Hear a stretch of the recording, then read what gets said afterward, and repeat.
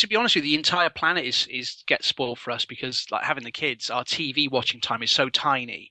We've only just watched Game of Thrones. Oh, wow. We binged watched the entire thing over the summer, which I have to say is a way to watch Game of Thrones. Did that not make you want to kill yourself? Because I found that show relentlessly grey and I just couldn't deal with it at all. I watched like 2 episodes and I was like, nah, I'm out. I think, to be honest with you, Joe, it is a stark contrast to Peppa Pig. It is, it's a big jump. Yeah, it is a bit. There's a lot less murdering in Peppa Pig, so I think it was just like there's something like there's a show and we can get in on this, and if we we binge watch it now, we'll have caught up when the new series comes on. And I think it's one of those things you can't really avoid it sort of on social media, so things are coming. So it's like had the biggest 3 or 5 year long trailer to me ever. So we did really enjoy it. I think you're constantly going, there's that thing coming up that I've heard about on the internet and sort of know is going to happen. So that was sort of our approach to Game of Thrones, really. So whether it'll be really different now when the new season starts, because you won't be able to sort of binge watch it in a day and a half, the entire thing. There's also the fact that the spoilers might be a lot more annoying when they're coming like the day before you're due to watch it. Because I used to, before I gave up on watching The Walking Dead, I used to find the spoilers for that absolutely infuriating, because that show airs in the UK literally 24 hours after it does in America. And I'm like, you can't hold on to it for 24 fucking hours. Come on, guys. I know. Jeez. Yeah, I don't blame anyone for spoiling something that was on TV like 3 years ago, that I haven't got around to watching it by now. That's my own problem. But yeah, you sort of think, really? You couldn't just keep a lid on that for 24 hours? I had to stop following Norman Reedus on Instagram because he put up a picture pertaining to a very big character death the instant it aired in America. It was like, it finished, he put that picture up. I was like, oh, you monumental dickbag. I got very cross. Reedus. No one can control Reedus. That's a troll. Well, I don't follow him anymore, so I don't know what he's up to. It's become weird, that show, though, because it used to be that the thing that was great about it was nobody's safe, and now it feels like actually the big stars are safe. Unless one of them gets offered like a big movie deal or something that's going to drag them away. And they actually go, no, I'm leaving. And they go, right, well, then we're going to kill you in the most horrific way possible. We are definitely going to be from the inside out type eating you. You've eaten over the course of 9 episodes, like inch by a really slow one. Yeah, it's that show really bothers me because it's like, and the comic does now, to be honest, because it's got to a point where both of them are like, what threat can we come up with that's worse than the governor? And then, what threat can we come up with that's worse than Negan? Oh, let's just do Negan again because we can't think of anything else. Yeah, it is a bit strange. You do sort of think, well, I find the timeline a bit weird because obviously the seasons have been running for a long time, but in their timeline, it's not as long, is it? Because like they haven't had a bad winter or anything. It's kind of like that. The weather hasn't changed. I think they've had like one actual turning of the seasons when they were on the farm because they were sort of doing farmy type stuff. You do sort of think, well, I mean, would society just like settle down a little bit?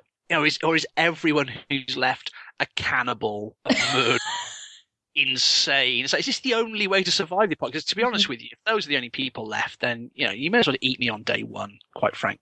Yeah, I've said this before. I've said if the only people that are going to survive are arseholes, then you may as well just die. Yeah. What a grim way to... Did you watch what's called Revolution?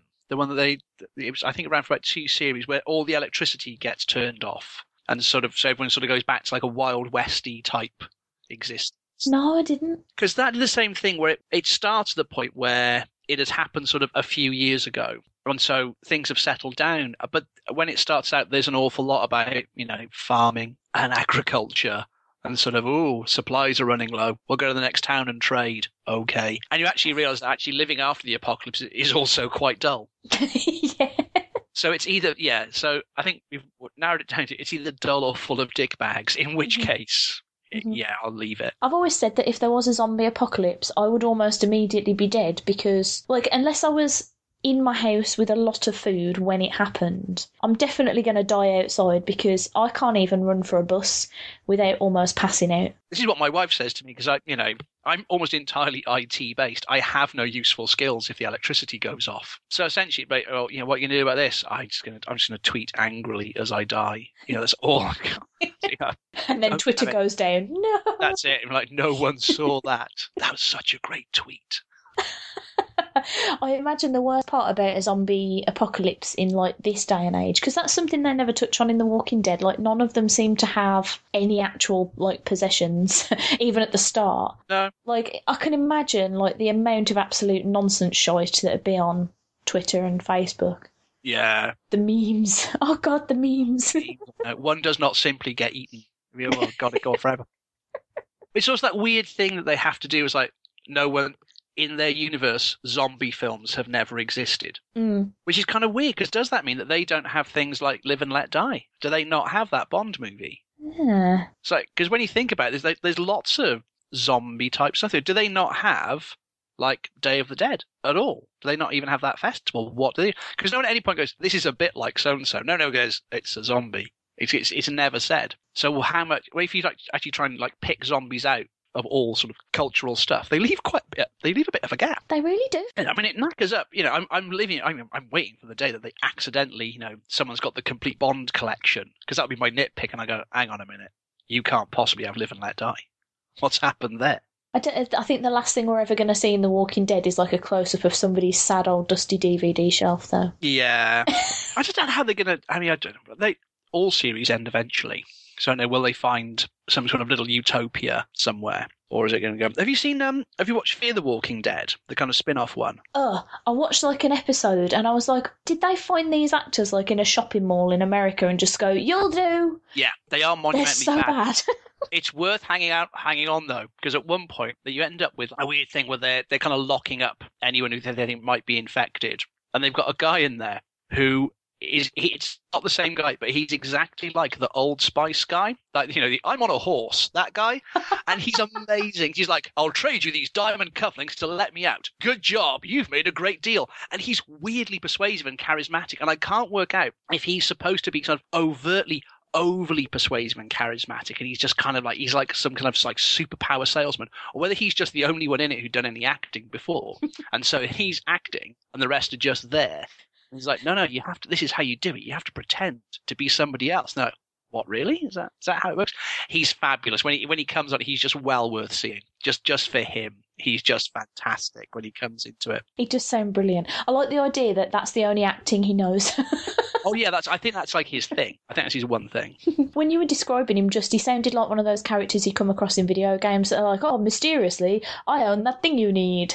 Let's do a trade. And you're like, oh, cool, blimey. Look at you with your big overcoat full of shit. I'll have that. I remember looking him up on Wikipedia, and he'd done loads, I think. His IMDb went on for days. He'd done loads of stuff. But yeah, his character is just great. Because he's just kind of I always like the characters in films or anything who's just the unapologetic dick. Basically, he's like, yeah, I'm going to totally take advantage of this. Why wouldn't I take advantage? This is a great opportunity for me. I'm going to take advantage of this in a huge way. I would absolutely love to be that savvy, but I know for a fact that in any sort of apocalyptic event, you would either find me crying in the corner of a room or immediately dead on the street. It would be like the first body you saw, you'd be like, oh no, Stacey. Be really depressing. Anyway, hey, should we actually record an episode proper? Sort of accidentally started talking about pop culture before the used up all my thoughts now. Used them all up. I'm sorry. Can you at least talk about yourself for a little bit once I've done the introduction? Yeah, I can do that in my sleep. I'm good at that. Cool. Don't go to sleep though. That would be quite rude. Let me do a dramatic pause for editing purposes.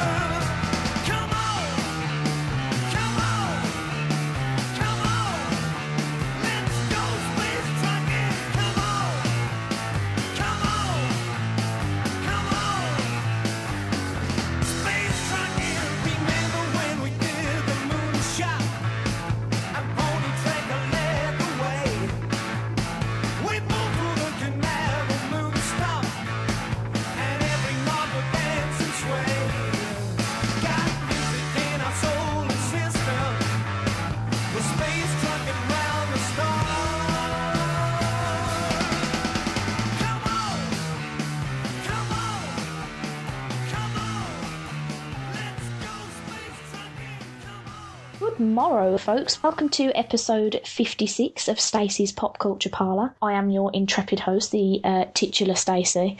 Titular. And joining me in the parlour this month is a guy who I haven't spoken to for a billion years, who has his finger in like all of the pop culture pies. It's Chris Lynch. Hello, Chris. Hi. I'm doing a wave. I always do a wave, and I tell everyone that I'm doing a wave because I know that you can't actually see that I'm doing a wave. So I'm doing one back. Yay! We're so cool. We know how technology works. Well, you actually do know how technology works. So tell me, I know you can't see my wave, but I feel better for doing it. Oh, good. I mean, I could make this a video call, but I don't want to because the angle of my laptop camera, not flattering. So. I'm also in my gym jams. Me too. And I've got a sexy Ninja Turtles blanket draped over my shoulders because, as I mentioned to you earlier, I'm being stubborn about putting the heating on yet. Yeah, you can't put it on. You can't. I don't think you're allowed to put the heating on until at least one tabloid newspaper has told you about heating bills going up for the elderly. That's my benchmark. Mm-hmm. I usually wait until we get the news story of this is going to be the harshest winter we've ever had. Oh, yeah, since records began. When did you start recording this? Last winter. So, okay. What cracked me up is they did that last year in the Metro. There was a big thing about how there was going to be like literal feet of snow, and I think we had maybe one snow flurry in Birmingham, and it was just about enough for it to freeze overnight and become a sheet of treacherous ice. And it was gone in a day. Oh, you're trying living this up. There's I don't know if this happens everywhere. It's definitely a Welsh thing. The minute there's a flake of snow, everyone buys bread and milk. Instantly, people go out and buy bread and milk. It's a whole thing. We'll be in the office, snow will start to fall, and people will say, I need to get home, I haven't got bread and milk. The best thing about that is the fact that milk doesn't even really last that long, especially if you're buying like fresh stuff. So like if you were snowed in for weeks, like the first thing that would probably die would be your milk. The first thing to go would be the milk.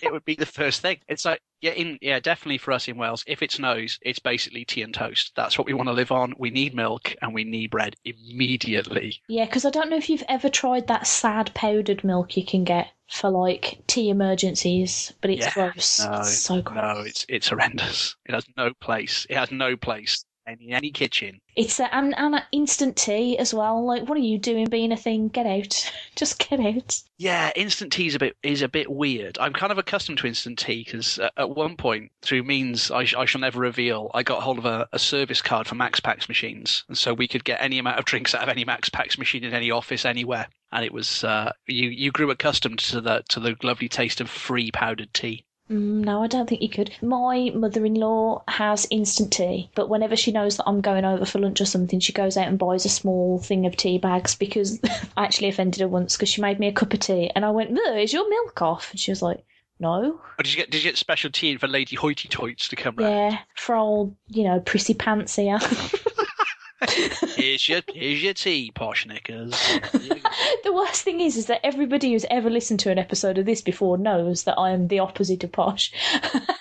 I'm like the commonest common that ever commoned. But I just can't fuck off with your instant tea. That's where you draw the line, is a powdered tea. Yeah, I can't have no. And I hate when we go to meetings at work and they're all like, oh, do you want this sad, weird, metallic sachet of shite? I'm like, no, I don't. No, I don't want to run some hot water through that and drink the drizzly bits from... No, anyway. Hey, Chris, how you doing? I'm fine, thanks. How are you? Have you got an adequate cuppa on the go? I have, yes. I've got a brew. Oh, good. I just finished mine so that I wasn't going to go throughout the whole episode because I don't drink tea like a classy person. Anyway, Chris, some people may not know of who you are. Do you want to tell them? Oh, good Lord. Where to begin? Where to begin? Well, I've kind of got lots of little bits and pieces going on at the moment. So if you did know of something I was doing at the moment, it'd be probably most likely to be Offworld, which is a film that we've only last month completed the Kickstarter on. Mm-hmm. We managed to raise £10,000 to make a feature film, which we're going to make in the heart of deepest, darkest Wales, which is very exciting. So we're doing all the scripts and stuff for that at the moment. But prior to that, how I ended up doing that was I wrote a pilot for sort of a web series or TV series called The Black Room, which we filmed last year. I get a bit hazy on dates sometimes because there's often a bit of a lag with these things. But yeah, so that's at the moment that's now available on Amazon. If you've got Amazon Prime and you get the whole Amazon Prime Video thing, you can go and watch that. And before that, I did a novel, and before that, I did a graphic novel and some comic books. And yeah, lots of different stuff. So much stuff. Well, I watched the pilot for The Black Room the other day. Oh, thanks. Is it just the pilot that's a thing, or is it a whole thing? That was a terrible sentence. Yeah, I'm really sorry. No, I've pretty much deciphered it. It had a bit of a funny start, The Black Room, because it did, like all the best ideas in the world, it did genuinely start in a pub. Mm-hmm. So Standard.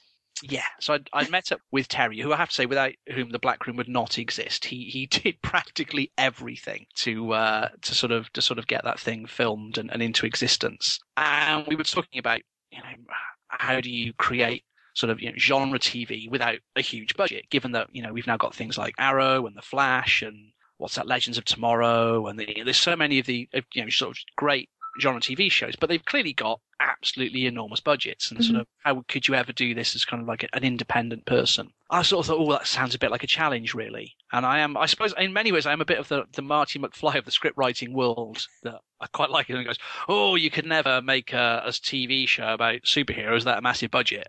And I go, oh, really? Can't you? I'm pretty sure I could do that somehow. And so that was sort of like the middle of the week. And then so on the weekend, I had a bit of spare time.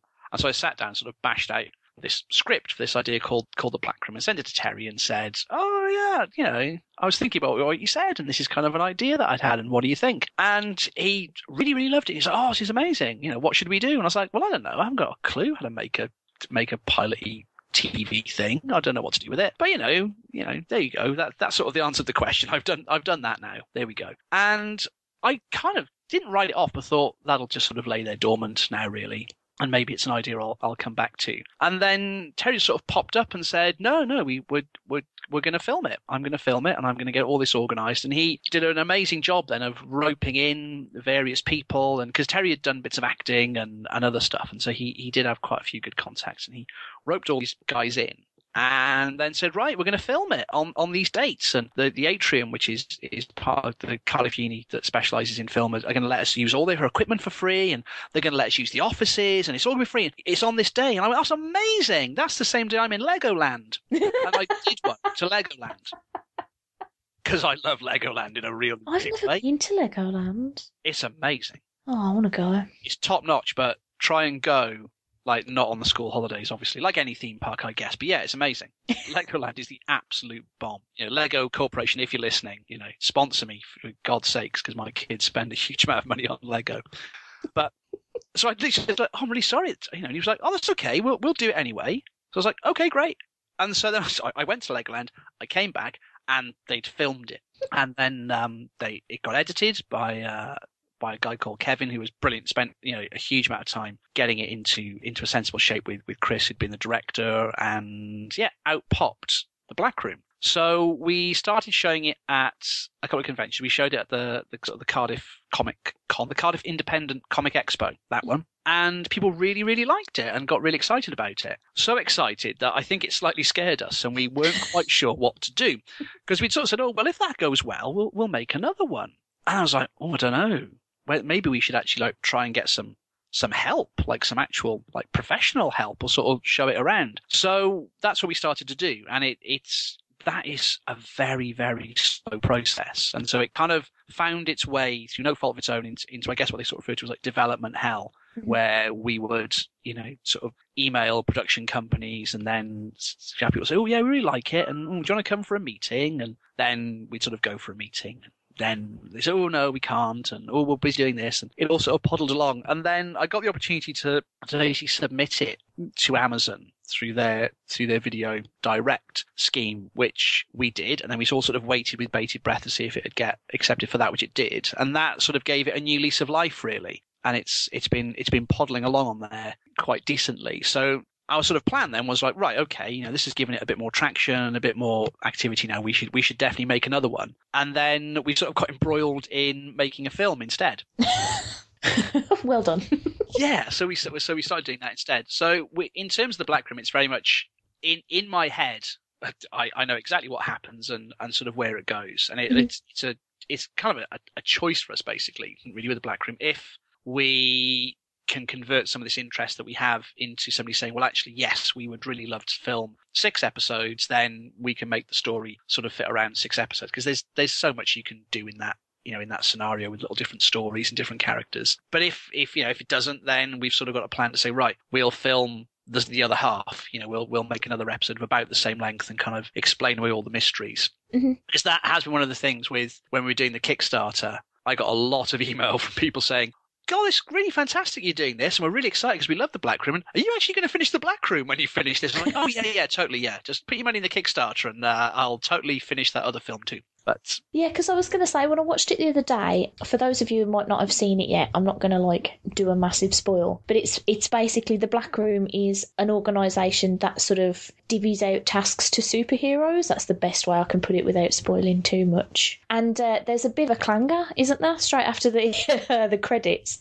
And I was like, oh. Where's the rest of this then? Because I want to know what's happening. And you've left me hanging, mate. That's not very fair. Sorry. You it has been nice that people have sort of been interested enough to sort of actually be pushing and saying, well, what happens? What is the actual answer? Mm-hmm. There's lots of, it's a bit kind of, I guess sort of losty at the start. There's lots and lots of different mysteries and story threads that get spun out. But we do genuinely know exactly how it finishes, mm-hmm. And what's supposed to happen and why.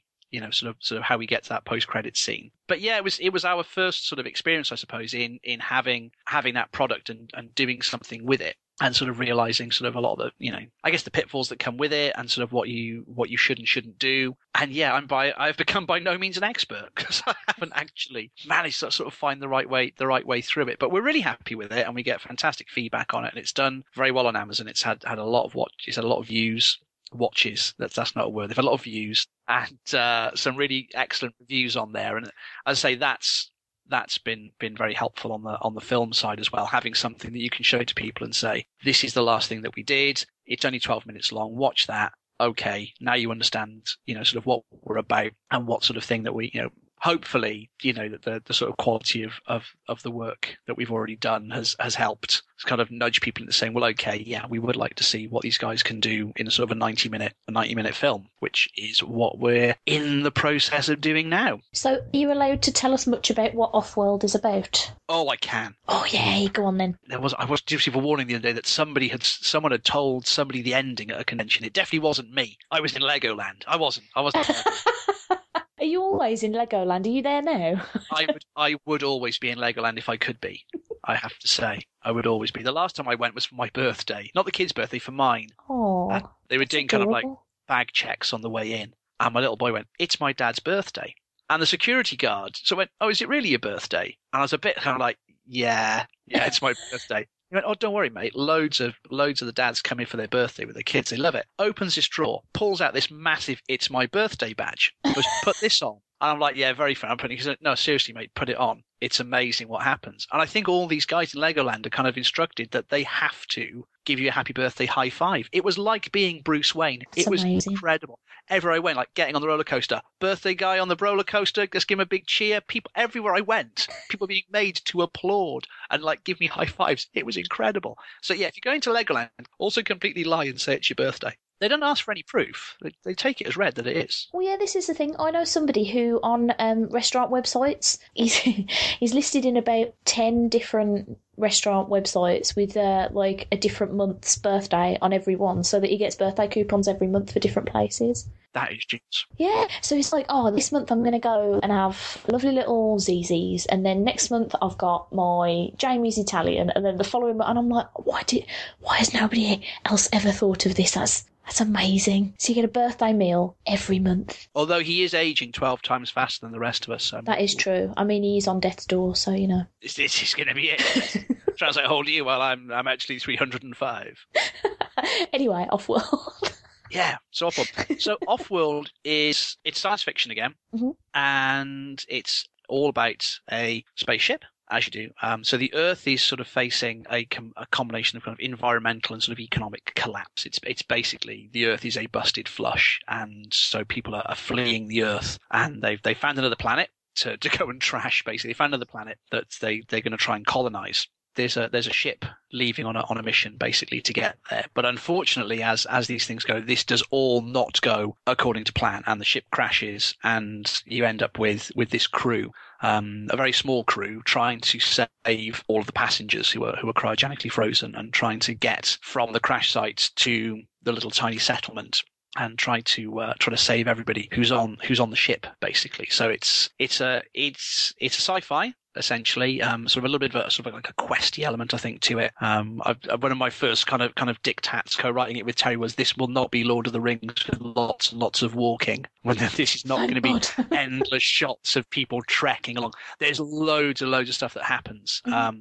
And one of the things that's been quite sort of fascinating about it was one of the Kickstarter, as we were going on, the Kickstarter was absolutely fantastic. And we sort of, more than exceeded sort of what we had originally sort of said we would need. And then as the money went up and up and up, we were like, well, this is fantastic. Now we can have some very technical things that I don't understand, but like the recoloring of the film so that it looks more like a film, which is apparently a thing. That's a thing that you can have done.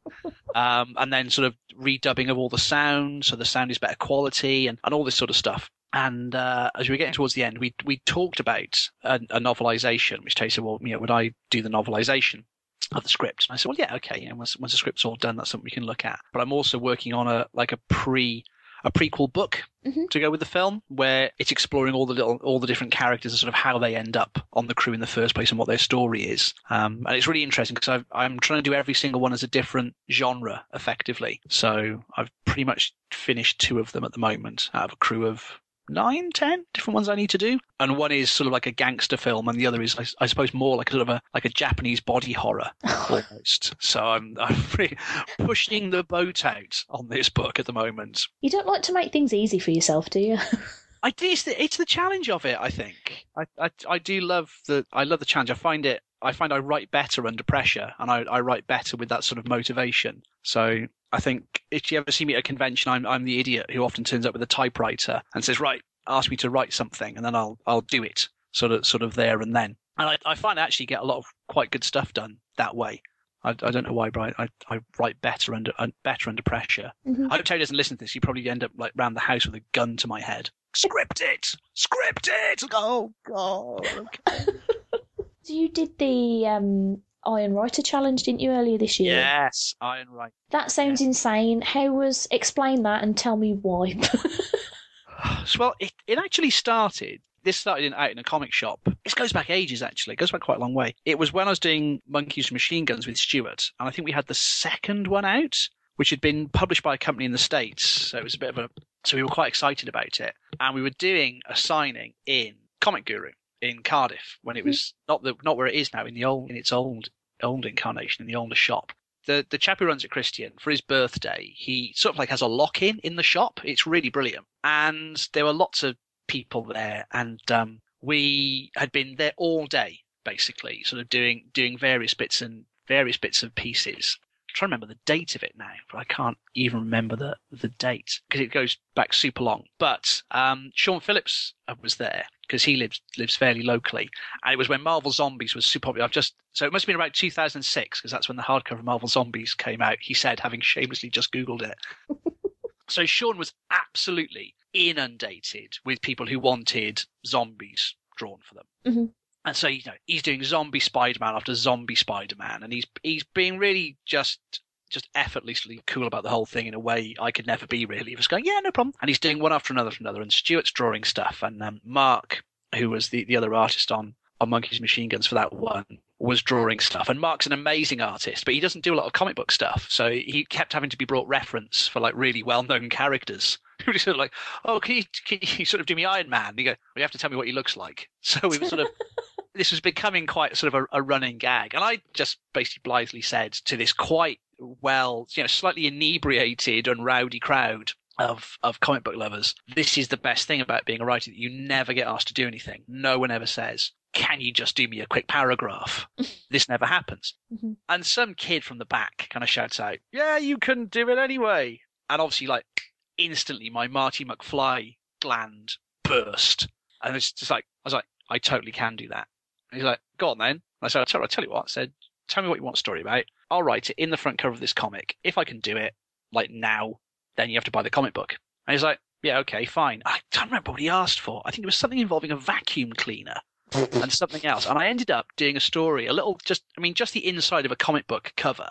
So like, almost, just a bit bigger than A5, about an office cleaner who specialized in cleaning up offices after satanic rituals. And so he'd gone in and he was hoovering and he had a finger stuck in his vacuum cleaner. And this was the whole thing. So I did this and was like, blimey, that's actually pretty good. How did you manage to do that? And I was like, well, you just, someone says Hoover and you think finger and off you go. My fatal error here was forgetting that comic book people tend to be collectors and sort of completists. So everyone who'd been queuing up to then get their Marvel Zombies illustrated by Sean then wanted a copy of Monkeys Machine Guns with an original story in it. And I think I must have done about 20 odd. Gosh. Back to back. I have to say, at a counter that wasn't the perfect height, because it did give me a bad back because I hunched over. I remember that bad back quite distinctly. I can't remember what I wrote. I remember the bad back quite clearly, thinking this is really going to hurt tomorrow, sort of being leant over like this. But yeah, so that sort of started it, and it became like I suppose a very, very tiny sort of Cardiff comic book legend that I'd sort of done this thing. And then it was a little bit after that, Stuart and I were doing a Bristol convention, and we sort of had two halves of a book and not a whole thing. So I said, I'll tell you what we'll do. We'll do the two halves back to back, and we'll leave a blank space in the middle, and we'll do Monkeys Machine Guns live. So I'll write a little story and you do a little illustration. And he was like, yeah, this is fantastic. And we did it, and it went down really well. I write a lot faster than people can draw, unfortunately. So Stuart did end up having to catch up in the night and the following day, and he swore he would never, ever, ever do it again as long as he lived. And I've never been able to persuade anybody else to do it either. But I've carried on doing it at conventions on and off. And then sort of doing fewer conventions, I fell out of the habit of doing it. But a friend of mine, his daughter's been quite ill, and so they've been trying to raise some money to take her on a holiday, basically. So everyone in the office and around has been saying, "Well, what can we do? Sort of raise money." And so I said, "Oh, I'll tell you what I'll do. I've got a convention coming up in Cardiff. I'll bring back this kind of live writing thing." And then we came up with the idea of Iron Writer. And it just sort of went on from there, really. I very quickly hunted out a typewriter because I thought, well, I didn't want to do it handwritten because it's sort of just a bit, I don't know, I just thought it would be better on a typewriter for some reason. Thought it would be cleaner. Mm-hmm. And although you make far fewer mistakes handwriting than you do typewriting. So I then had to practice typewriting a lot because I realized how much of an appalling typist I am, because you can just delete stuff when you're on a computer and you can't when you're actually writing stuff. But it went down really well. A lot of people really got behind it, and you did one online, which was fab. And we had lots and lots of people do it. It was a bit odd because in the run up to it, we were sort of promoting it online, and Lee, my friend, was saying, "Oh yeah, we haven't really had very many on the website." And I was like, "Oh no, is it all going to be a bit flat?" And then actually on the day, across the 2 days of the convention, we got lots and lots and lots of them in. So I was flat out for 2 days. I sat in a convention. The bulb above our table didn't work on the first day, so I sat mostly in the dark and typed for 2 days. It's the first convention I've been to where I didn't walk around, didn't talk to anybody. I just sat and machined out all these stories. But it went really well, and we raised, I think the total's up to about £140-something we managed to raise. Oh, brilliant. Which, I didn't put a minimum on it, which was maybe a bit daft, but I was literally saying, anything you put in the jar, I will do a story. And so we had some people who would put in a tenner, and then kids who would put in a quid. But I did say any donation was fine. So hey, a quid's better than nothing. Well, yeah, so I just put your money in. There were quite a lot of people at the convention who said, "Well, look, I won't make you do it, but can I just put some money in?" I was like, "Yeah, it's fine." So we had a really good response to it. Actually, we had a fantastic response. So yes, thus the myth of the Iron Writer has continued to grow in a way that is obviously in no way self-aggrandizing about me. All about not at all about the art, totally. No, because the thing about doing stuff for charity, as I have duly noted recently, is that it's really hard to choose what to do that's actually going to make people part with their money. Because I thought Iron Writer was a great idea because people like to get something physical back, if that makes sense. I think that was the thing with the typewriter in particular, because it makes a lot of noise, and people are like, "Oh, what's that?" And then as people started to get them, people sort of say, "Oh, look what I just got," and that guy down there is doing this, and yeah, it is hard though, I think, to find things to do that people kind of get. The difficulty for me with charities, and I know it sounds mean because it seems like I'm getting mad at people for raising money, but every year I get cross at Movember because hair just comes out of people's faces. I'm expecting to give them money. But I stayed up for 24 flipping hours talking and trying to entertain people, and some people wouldn't even give me £1. And I was like, come on, guys, what are you doing? Yeah, you want me to give you money for not shaving your face? Yeah. Well, I will say, on behalf of all men, it's not quite so easy growing a decent moustache. I don't do Movember because my moustache, should I let it loose, comes out basically in the style of a 1930s spiv. It's very thin. I look like that guy who always had bananas and nylons in Dad's Army, which is not a great look. So actually, sort of when it comes to Movember, I don't like it either. When people go, why aren't you doing Movember? It's like, because I look like a spiv. That's why I'm not doing Movember. But they do. There's the triathlon as well, which I'm also excluded from because I don't drink. So triathlon comes, people are like, oh, can I make it for a whole month? It's like, I don't know. I've made it like a decade.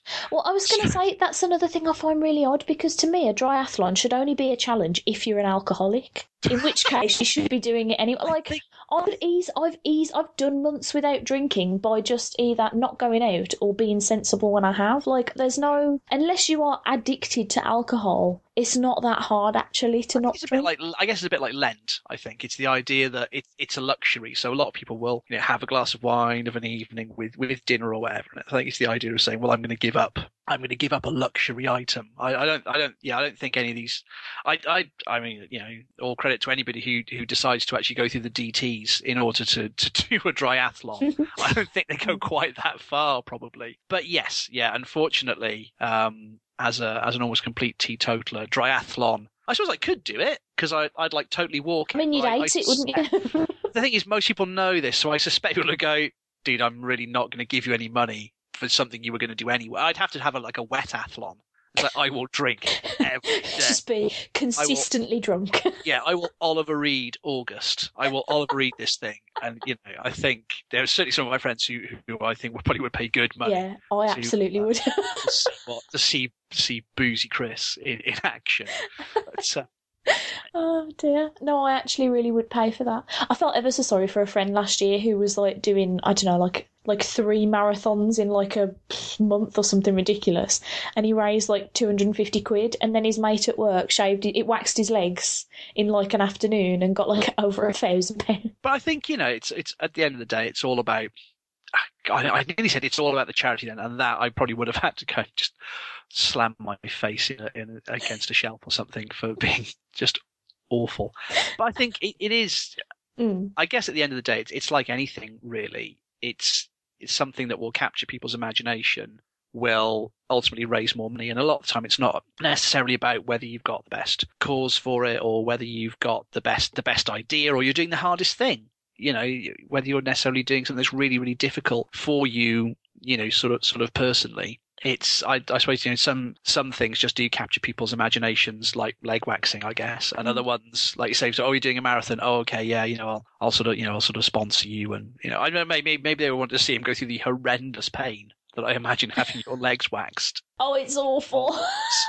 It's so bad. Maybe they just wanted to see somebody go through that absolutely absolutely ghastly pain of having their legs waxed. But as I say, it was quite a personal one for me because obviously it was a friend of mine that we were sort of raising the money to help, and we sort of played about a bit with the idea of then sort of bringing it back and keeping it something that we'll do more consistently and try and get a few other people sort of involved in it. And I think then, as you say, you come to the questions of, well, sort of which charity will I select, and do we have a target, or are we just trying to raise some money? But I still have the typewriter. I have fresh ribbons available for the typewriter. I tell you what, I don't know if I've missed my typewriter. I used to have one when I was a kid that my mum gave to me, and I loved the bloody thing. You'd always constantly be hearing me clickety-clacking around the house just writing nonsense. Yeah, it's amazing. I get quite I can get quite obsessive about things for short periods of time anyway. And so yeah, typewriters. When I said, I had a typewriter when I was a kid, I was like, where's the family typewriter? And someone's like, your sister sold that years ago at a car boot sale. I was like, oh, damn you, Stacey. So I thought, okay, fine, I'll just get one. And I went onto eBay, and actually these things they're not phenomenally expensive. I was like, why are these so much? And then you realise that actually no one's made a typewriter since the late 2000s. I think it was 2008 the last ones were manufactured in. because they were right up until then bought quite heavily by like the Russian military and that sort of thing, because you can't hack paper. You see, so there's an awful lot. There are an awful lot of these things still being used in certain environments where you don't want to digitize things, but you do want to keep a record. So I bought a really, really lovely sort of, it's a roughly probably like a mid 1940s typewriter called the Good Companion, which is solid iron, comes in a wooden box, weighs an absolute ton. Got it, realized that this was one of the ones where you can't get replacement ribbons that easily. Found a fantastic guy online called the Typewriter Man, who threaded some new ribbons for me and sent me not only the ribbons, but instructions on how to like rethread these ribbons and a copy of the original manual for my typewriter. It's amazing. As I was all geared up to do it, I was like, it's a bit heavy, this though. Like the carriage is a bit heavy. It really is heavy. You know, people joked about, it was this sort of a workout. I felt like I'd bruised my knuckles by the end of the Sunday, or like the sub knuckle, whatever that next joint down is. The sub knuckle, whatever that is. I felt I'd bruised these things from like hammering away, and then I'd gone out for like the day with my parents, and we were at a car boot sale, and Dad went, "Oh, there's a typewriter over there," which I bought for £5, and later discovered it's worth about 150 quid if you put it on Etsy. Wow. It's a 1970s Olivetti Contessa, who I refer to as the Contessa, the bright orange Contessa from the 70s. Like if you go onto Etsy, where the hipsters are with their disposable anyway. They go for like 140 odd quid. Wow. So Dad of course was vexed by this, that I just swooped in. I was going to buy that. It's like, no, you weren't. You were never buying that. But yes, so it was the famous Contessa that I used for Iron Writer, and it is a very nice one to use. It's got lovely action, as they say. So yes, so although I have, because they take up a lot of space, I have been forbidden from getting an antique typewriter fetish and buying more and more, unless I can lay my hands on an Underwood in good condition, because Underwoods are just gorgeous things to look at. They're absolutely beautiful. If you imagine a very old-fashioned retro typewriter, you're probably imagining an Underwood. If you see a picture of a typewriter, then it's probably one of those, because they just look fantastic. I've never used one. I don't know what they like to use, but they look amazing. I'm pretty sure that Tom Hanks has a collection of typewriters. So, if you want to befriend him and then get him to leave all his typewriters in his room. Tom and I could totally be typewriter friends. It's kind of a really weird thing to collect, but also slightly awesome, I think. Yeah, I think they are lovely to look at, and they are very intricate. I mean, the amount of engineering that goes into them. So, if you move this little pin forward, the color of ink will change, and if you move this just to the right, you can sort of like do tables with it. You can tabulate on there with this key in it. They are incredible pieces of engineering, and the fact that some of these things are getting on now for maybe sort of 80 odd years old, and they still work. All they need is a ribbon, and they absolutely still work. I think there aren't very many things being made today that will still work in 80 years' time. That was such an old man thing to say. I wasn't going to say anything. Word. I may as well start whittling a bit of wood. I was just going to say, what was it like in your day, Chris? Oh, I am one of the grumpy old men of comicdom. Kids don't get born. Digital comics. In my day, you had to staple them by hand. You'll never get stapling elbow and all that sort of thing.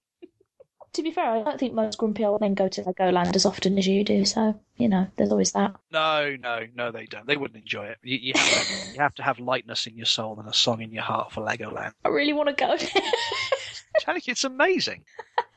The only thing is I'm not a fan of the roller coaster, at all. So I've always wondered about things like Legoland and Disneyland and stuff.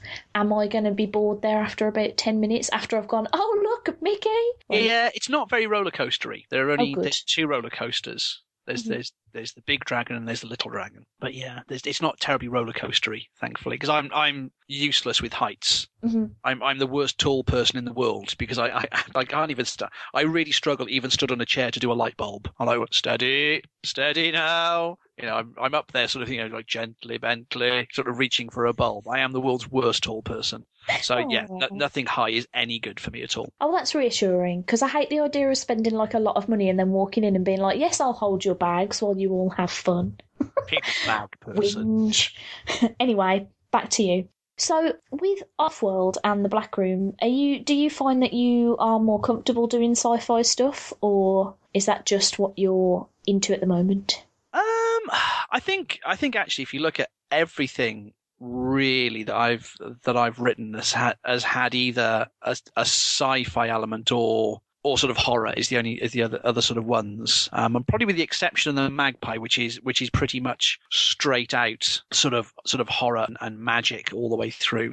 Most of the other stuff really has got a sort of a science fiction side to it. So I am sort of endlessly fascinated by science, I guess, as a big old nerd, but also sort of where science is going and where this is going to take us. And so I'm completely obsessed by self-driving cars.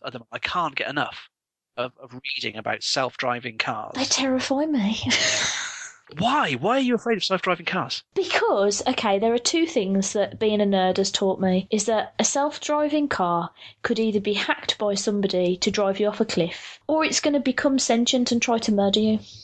Well, yeah, okay. So those options are there. Those options are there. But yes, and generally cars can be hacked now.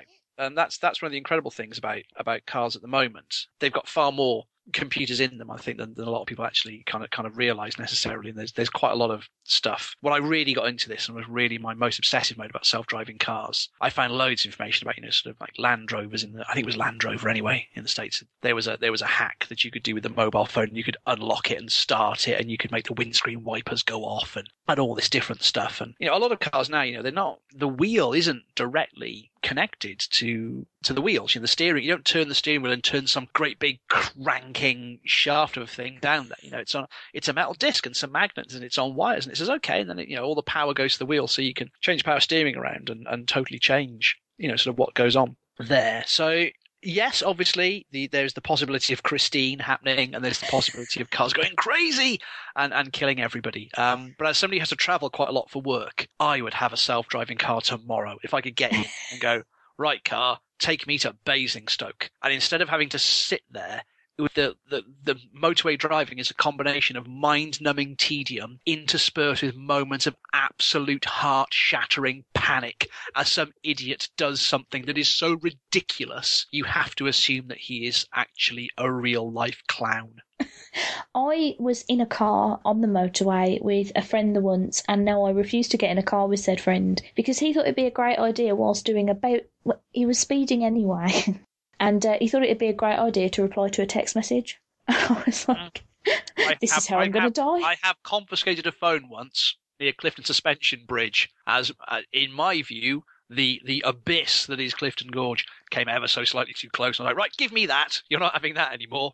God. Yeah, it's amazing. But it's a fascinating thing. There is an absolutely brilliant sort of research paper that I'm pretty sure came from. This is the thing. I get obsessed about things, and then I lose detail. My brain lets go of certain detail, I think, to make space for the next obsession. But it's one of the last. The prediction is that self-driving cars are one of the last big kind of economic revolutions, like the Industrial Revolution, and then kind of like the IT revolution. It's the next big one, and potentially the last one to come is this idea of self-driving cars, because it changes such a vast amount. At the moment, everyone who drives has to have insurance. But if you don't drive the car, why would you have insurance for it? Would you still be liable for it? So would each individual person still have insurance, or would car insurance as we know it today completely cease to exist, and you have instead just the manufacturers taking out these absolutely enormous sort of corporate manslaughter liability type policies to say, well, okay, if our car crashes, if a Ford crashes into a Toyota, that will be between Ford and Toyota. It won't be between the individual drivers of those cars because, they were in the back playing Boggle with the kids or something. They literally weren't, they literally had no influence on the vehicle at that time. And so all of us now who are paying car insurance, do we suddenly just have that cash back, which can be quite a lot of money for a lot of people, particularly, when you're younger. As a grumpy old man, I can remember being young and how much car insurance was back then. And so suddenly you get this flood of disposable income back into back into circulation because people no longer have to pay car insurance. Or does that money get sucked up into you do actually have to have insurance? It's part of buying the car. They say, oh well, you have to contribute to the overall sort of insurance of it. But it's also things like driving on the motorway now. Everyone, well, I say everybody, not everybody, but the most people leave quite a sensible gap, and it's a couple of cars lengths. But with self-driving cars, you don't have to do this. You can have them really cheek by jowl. They can drive, in theory, incredibly close to each other because they can all communicate. And if one at the front needs to slow down, it can tell all the ones behind it that it's doing it. So all the things that we were, stuff that's been the best recently about, should we all drive on the hard shoulder? Because that's cheaper than having a fourth lane. And it's like, well, no, because the hard shoulder is where you stop when you can't drive. When you break down, that's where you go. So it's a ludicrous idea, but people are actually, considering it and actually talking about doing this. The actual capacity of road networks is infinitely higher if all cars are self-driving, which has huge economic effects and makes a massive difference to all sorts of industries. Even your basic stuff of, like I say, if I have to go somewhere for work, that I could do some work on the way there, as opposed to, as I say, staring out of the windscreen, waiting for someone to make an error that I will have to avoid. Is a massive difference. So I'm totally obsessed by this idea of self-driving cars, and so it's that sort of thing, I guess, that permeates then into writing something like Offworld, where I'm definitely the science geek out of Terry and I. Terry's knowledge of science fiction is absolutely unbelievable. If Wikipedia gets deleted, Terry will be able to recreate the science fiction section single-handedly. The man, I don't know whether he was a pub quiz machine in a past life or something, but he's absolutely incredible. And he'll say, do you know that scene in that? And he'll just rattle off some film. I'm like, I'm vaguely aware of that film, and he'll give you chapter and verse, who made it, who was in it, what happens, everything. He's incredible. But I'm definitely the bigger real science geek out of the two of us. So doing Offworld, I'm the one who's obsessing about saying, well, okay, how far apart are these planets? How are we going to get there? How long is that going to take? Well, no, if you're going that fast, how are we working around time dilation? I'm the one who sat there doing the sort of the hard science, if you like. And it's weird because I've never been a fan of what people call like hard science fiction. Mm-hmm. I've never really been a big fan of hard SF, but I guess I know how nitpicky I am when I'm watching films. Mm-hmm. Not only of the science, but of the characters and how they react and why they do certain things. And why would you do that? And why wouldn't you? Why would you not have enough parachutes in that plane? All those sorts of things that I get very nitpicky about.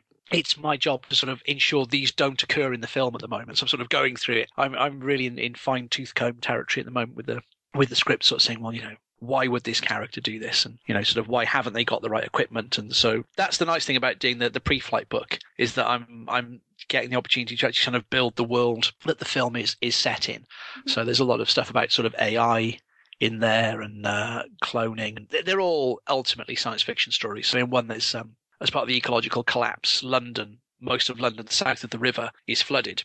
Mm-hmm. And it's sort of reverted to a sort of craze era gangster world where the only people who live there are the real hardcore Londoners, are the only ones left who will live in.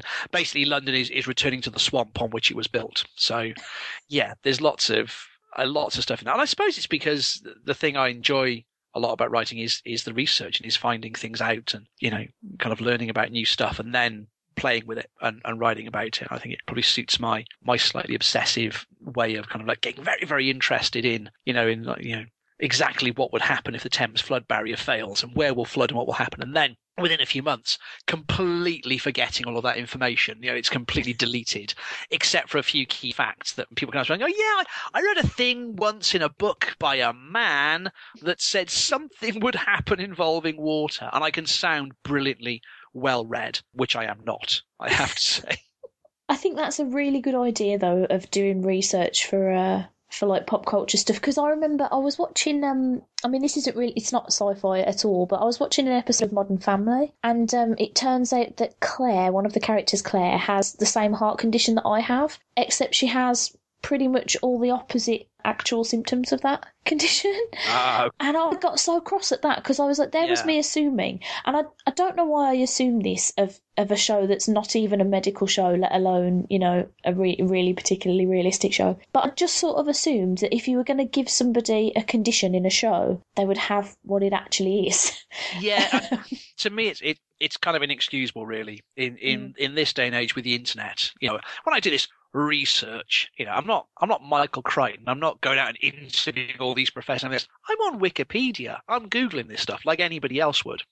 So to me, it's inexcusable, really, I think, not to. It's lazy, isn't it? Yeah, not to do that basic level of research. And I can see why, in the process that we've got at the moment, there's there's that impetus sort of get the idea down on paper and get the idea written and get the story down and this is what's going to happen, and then come back and go back through and go, well, do that. Well, sort of why why this planet? Why not Mars? Why not do this? Why not do that? Why not build cities under the sea? It's either McFly or Busted, isn't it? One of the two who went to the year 3000. Which one was it? Yeah, I think it was Busted. Probably them. Sounds like their MO. But yeah, so they, why not? Why don't we live under the sea if this has happened? And it's sort of all this sort of different ideas that you have to. I think now, I think it's the worst thing you can do is assume that the viewer or the reader or whoever is an idiot. I think, and that they won't see your error and they won't see your mistake or your plot hole or your thing you didn't think about. I think it is kind of lazy and a bit of a disservice, I guess. It's. I'm not sitting on a pot of riches from all the things I've ever written. The most important thing to me genuinely is that people do read it and enjoy it. And after a huge suitcase full of cash from Netflix or Amazon, which I'm still waiting on that.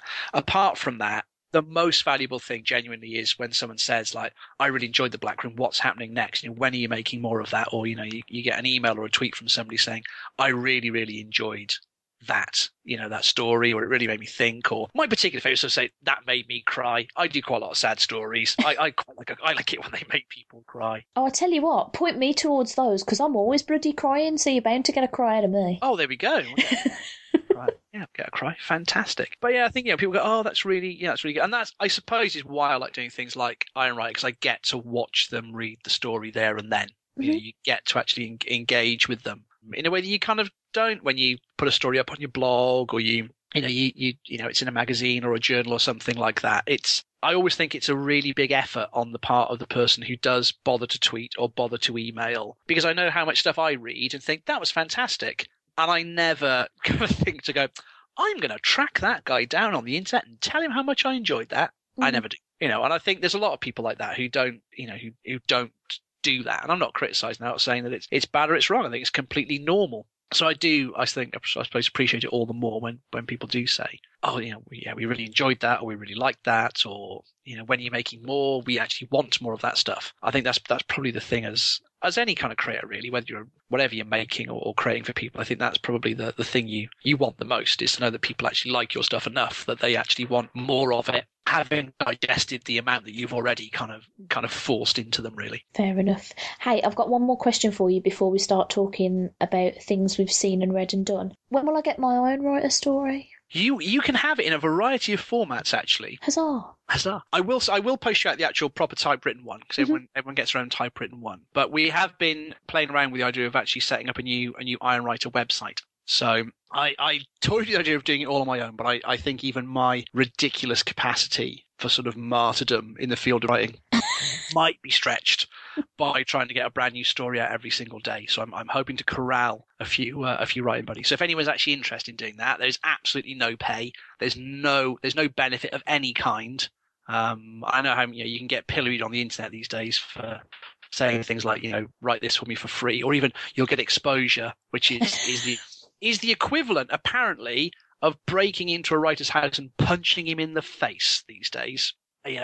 Don't say do it for the exposure, because they all turn on you instantly and you become an internet pariah for even suggesting that it might actually be quite good for you to write something that people will read and say is good. Is there another way we could phrase it without using the word exposure? Freezing to death. That's part of exposure.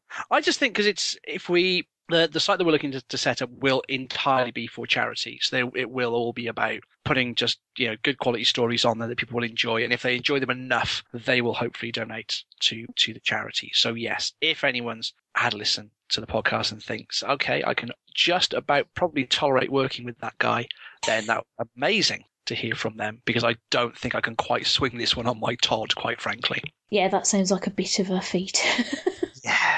Yeah, a bit of a big effort, that one. Just a tad. Well, because I'm kind and lovely and a generous host, and not at all, modest, would you like to talk about some of the things you've read, seen, heard lately? Yes. Yeah, well, go on then. I should remind you that I'm often quite a far way behind on things because having I've got two lovely, lovely twin boys, but you don't get when you have. I think when you have any children, certainly you have twins, your capacity for watching TV and reading comics and reading books is greatly diminished. Yeah, I imagine. Number of years. So as I said, I've only just discovered this Game of Thrones thing. I've just finished that, or just got myself up to date. But probably more contemporary. Something I am reading at the moment that is I know is current because I had to wait for the next trade to come out is Doctor Strange. Ah, okay. Doctor Strange comic, The Last Days of Magic, which is Jason Aaron, I think. Mm-hmm.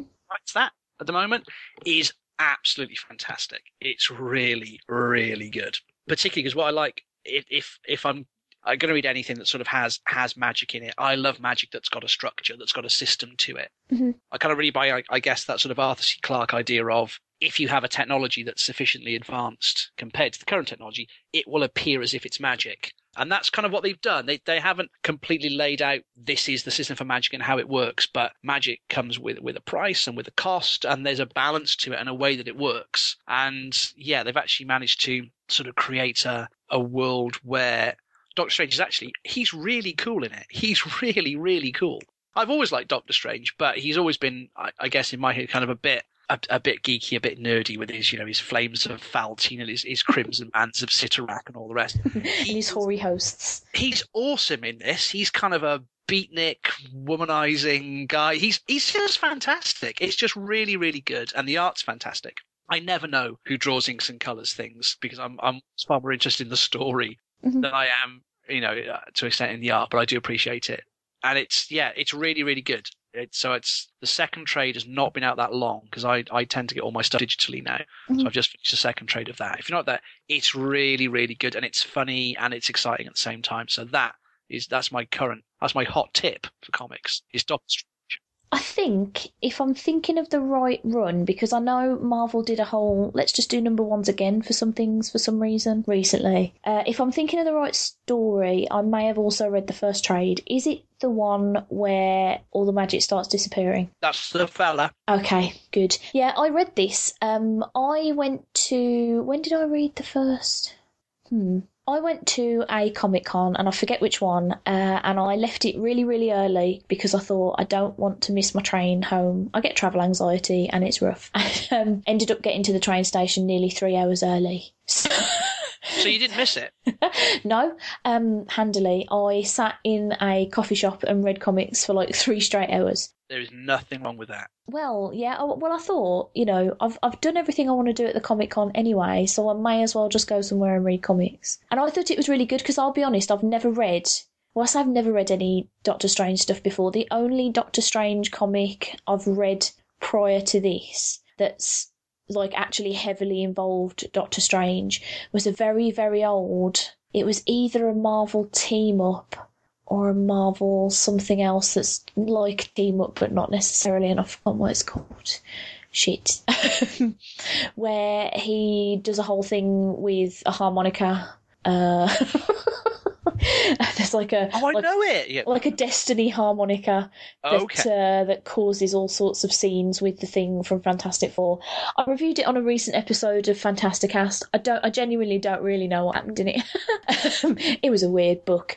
So my prior experience of Doctor Strange has pretty much just been like very brightly coloured weirdness. And so I really enjoyed this because I don't know how I feel about the movie because I don't know enough about Doctor Strange, but I sort of had this image in my head of him, I think it's because of Benedict Cumberbatch, of him being quite bland. Oh, is that a mean thing to say about Benedict Cumberbatch?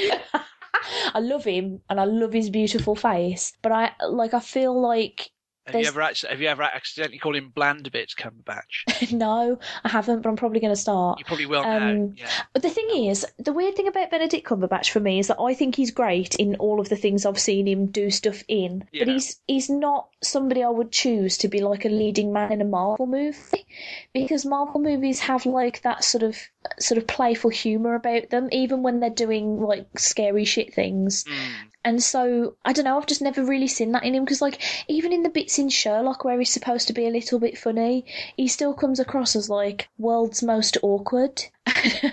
Yeah, but I think that probably work. I hope, because I was saying, I'm quite excited about that one. I suppose that could, if they do kind of use that kind of awkwardy kind of style that he can do, then I guess it could work because it's fundamentally quite an awkward character now for them to introduce. Because up until this point, if you look at the Marvel universe, it's a sci-fi superhero universe. Because you've got Iron Man, who's kind of he's pure sci-fi.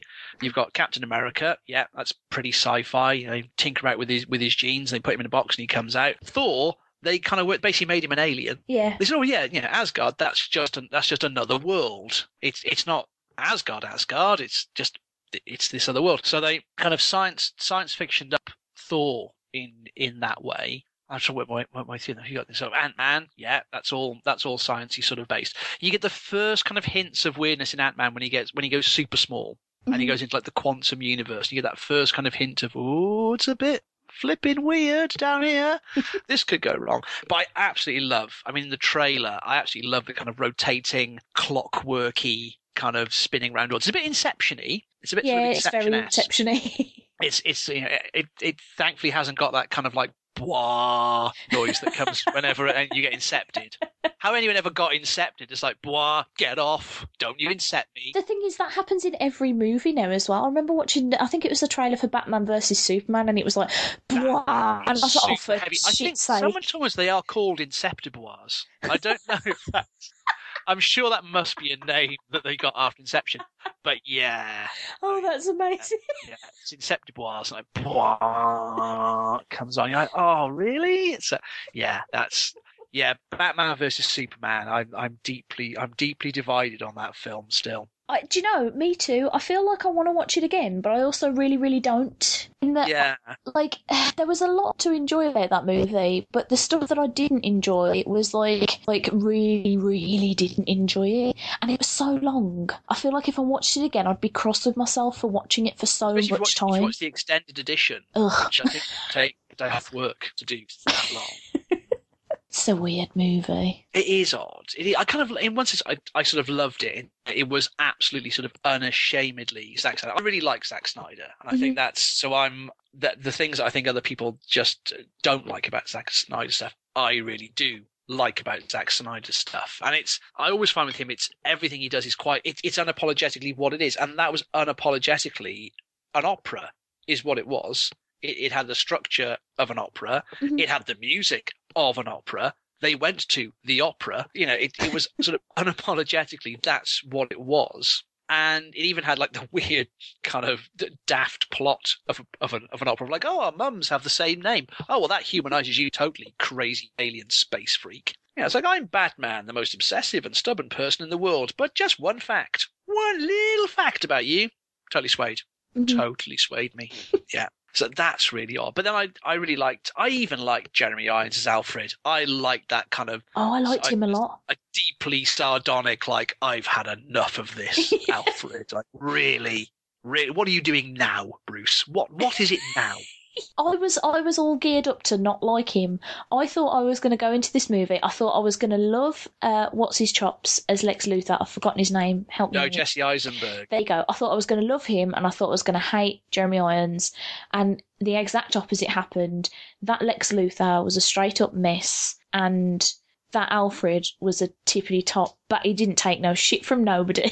He's like, hey, you're Batman, yeah, but like, who fucking sorts all your shit out? Me, so shut your mouth. Yeah. Like, yes. Like, quiet you. I'm still dad in this house. I'm Alfred. I think the problem is Jesse Eisenberg, that whole portrayal, everything he did, I found really engaging, quite fascinating. But it wasn't Lex Luthor. That was the problem. And I didn't even try to go, oh, this is Alexander Luthor. It's like, what, is he Lex Luthor's son? Is the original Lex Luthor dead? Is this what we're being told? And it was very weird. And I kind of like that kind of super creepy, kind of my mind is moving so much faster than my body, I can't keep up kind of thing. And you could completely see why that Lex Luthor like that would absolutely hate Superman, would absolutely hate him. Because he's clearly, he's got this incredible mind that's sort of running at a million miles an hour, and he can't even physically keep up with himself to just vocalize what he wants to talk about. And then this kind of super god just lands in front of him, who can do everything. There's nothing left. Luthor can't ever reach that level. In a weird way, I kind of thought it did capture like that core idea of Lex Luthor of if Superman wasn't on the planet, then Lex Luthor would be Superman. Basically, he would be the one that the world turned to get their problems solved, and he would be this huge hero. But because just by chance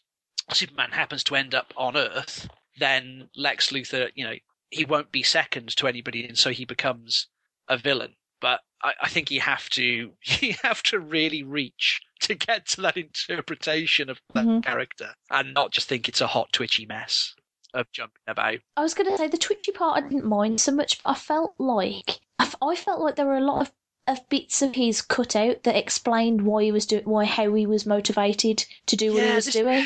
This is the thing. I haven't seen this extended cut, but I know people have said to me, like, oh, it's fantastic because it fills in all the gaps, and you totally understand why Batman hates Superman, but also why he flips so quickly, his opinions on him, and it explains everything that's going on with Lois Lane, and it completely explains Lex Luthor's character, and you sort of think, well, in one sense, I sort of want to watch it, and for that reason. In another way, I sort of think, well, will I actually maybe potentially enjoy it less because it might contradict my sort of I guess Zack Snyder apologist kind of mythology that I've created around it. Quite frankly, it just wasn't as good as Captain America's Civil War, and so therefore that's the end of the discussion. Well, do you know, I wasn't that struck on that either. But what? Spider-Man's amazing, isn't it? No, Spider-Man is amazing in it, but that film is too long and there's a lot of specious logic in it. And it also sort of really hinged on the idea of Tony and Steve being really, really close mates. But they've all they do is argue in the Avengers movies. They've never been friends. Yeah, it does also hinge on the idea that there's a completely incongruous CCTV camera that films the Winter Soldier murdering Tony's parents. Yes, but what appears to be like in a field or something. Yeah, in Super HD, that he, for some reason, despite being this kind of ultra amazing killing machine, doesn't think to take out that one camera. Yeah, a bit bizarre. They should have just had him just like flip the bird at the camera as well. So like, bang, that's for you, Tony. Because that would have made more sense if he'd deliberately done it. If he was trying to get caught or something like that. But yeah, there are a lot of logical gaps in there. But I don't know. I forgive it. I forgive those logical gaps for the spectacle of it. Despite all my sort of protests that your plot should be bulletproof and you should not have these huge logic gaps. I can be, I guess, like any sort of inveterate man-child, I can be quite easily swayed by, look, it's Spider-Man and he's punching Falcon. Iron Man got big. No, Ant-Man got big. Iron Man got big. I mean, Paul Rudd owns that movie in that little tiny bit as he runs along, just chanting like, I'm the boss, I'm the boss, I'm the boss. It's such a brilliant, that one little bit of script, whoever came up, with just that one line of him like almost praying to himself, like, please be good, please don't make a complete ass of myself when I do this. Like, do not rip myself in half. I adore him like so much.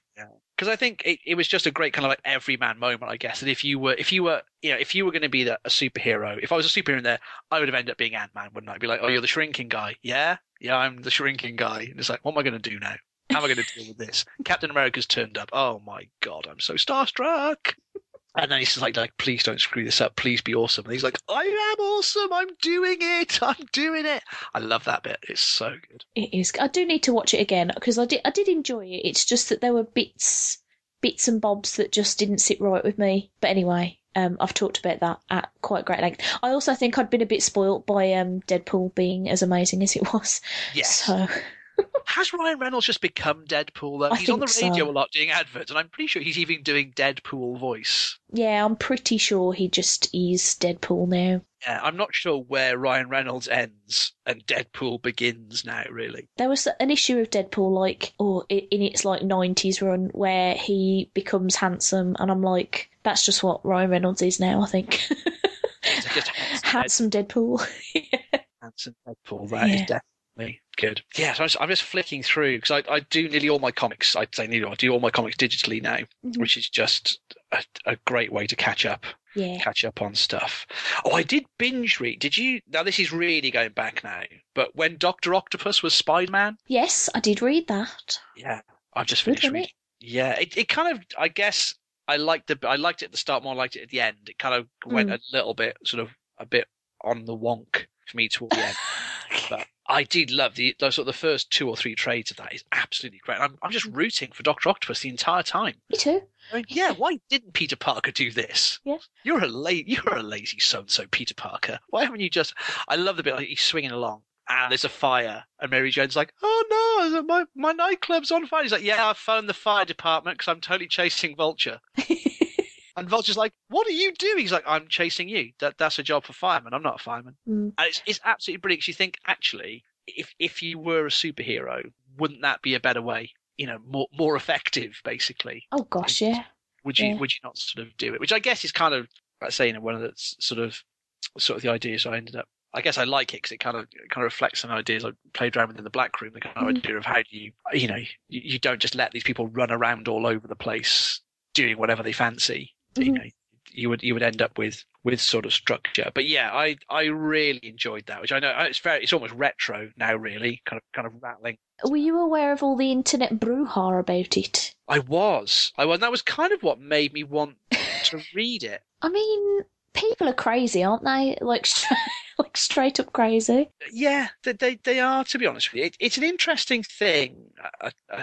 It fascinates me, actually, particularly, I suppose, more with DC, I guess, than with Marvel, because all the way the DC characters are represented, I guess, I haven't read very much. It's kind of like the reboot, the New 52 or anything like that. But to me, the DC characters have always had that, so it's more of a mythic quality than the Marvel ones.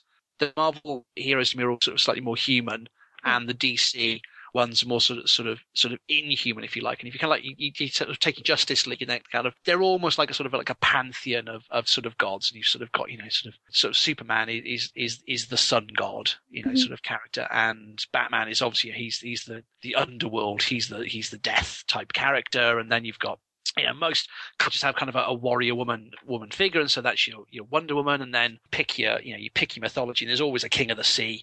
We're all afraid of the sea because it's surrounding us and it's terrifying and it'll drown you as soon as look at you. So there's always a king of the sea, so there's always a Neptune or a Poseidon or an Aquaman. There's always these things.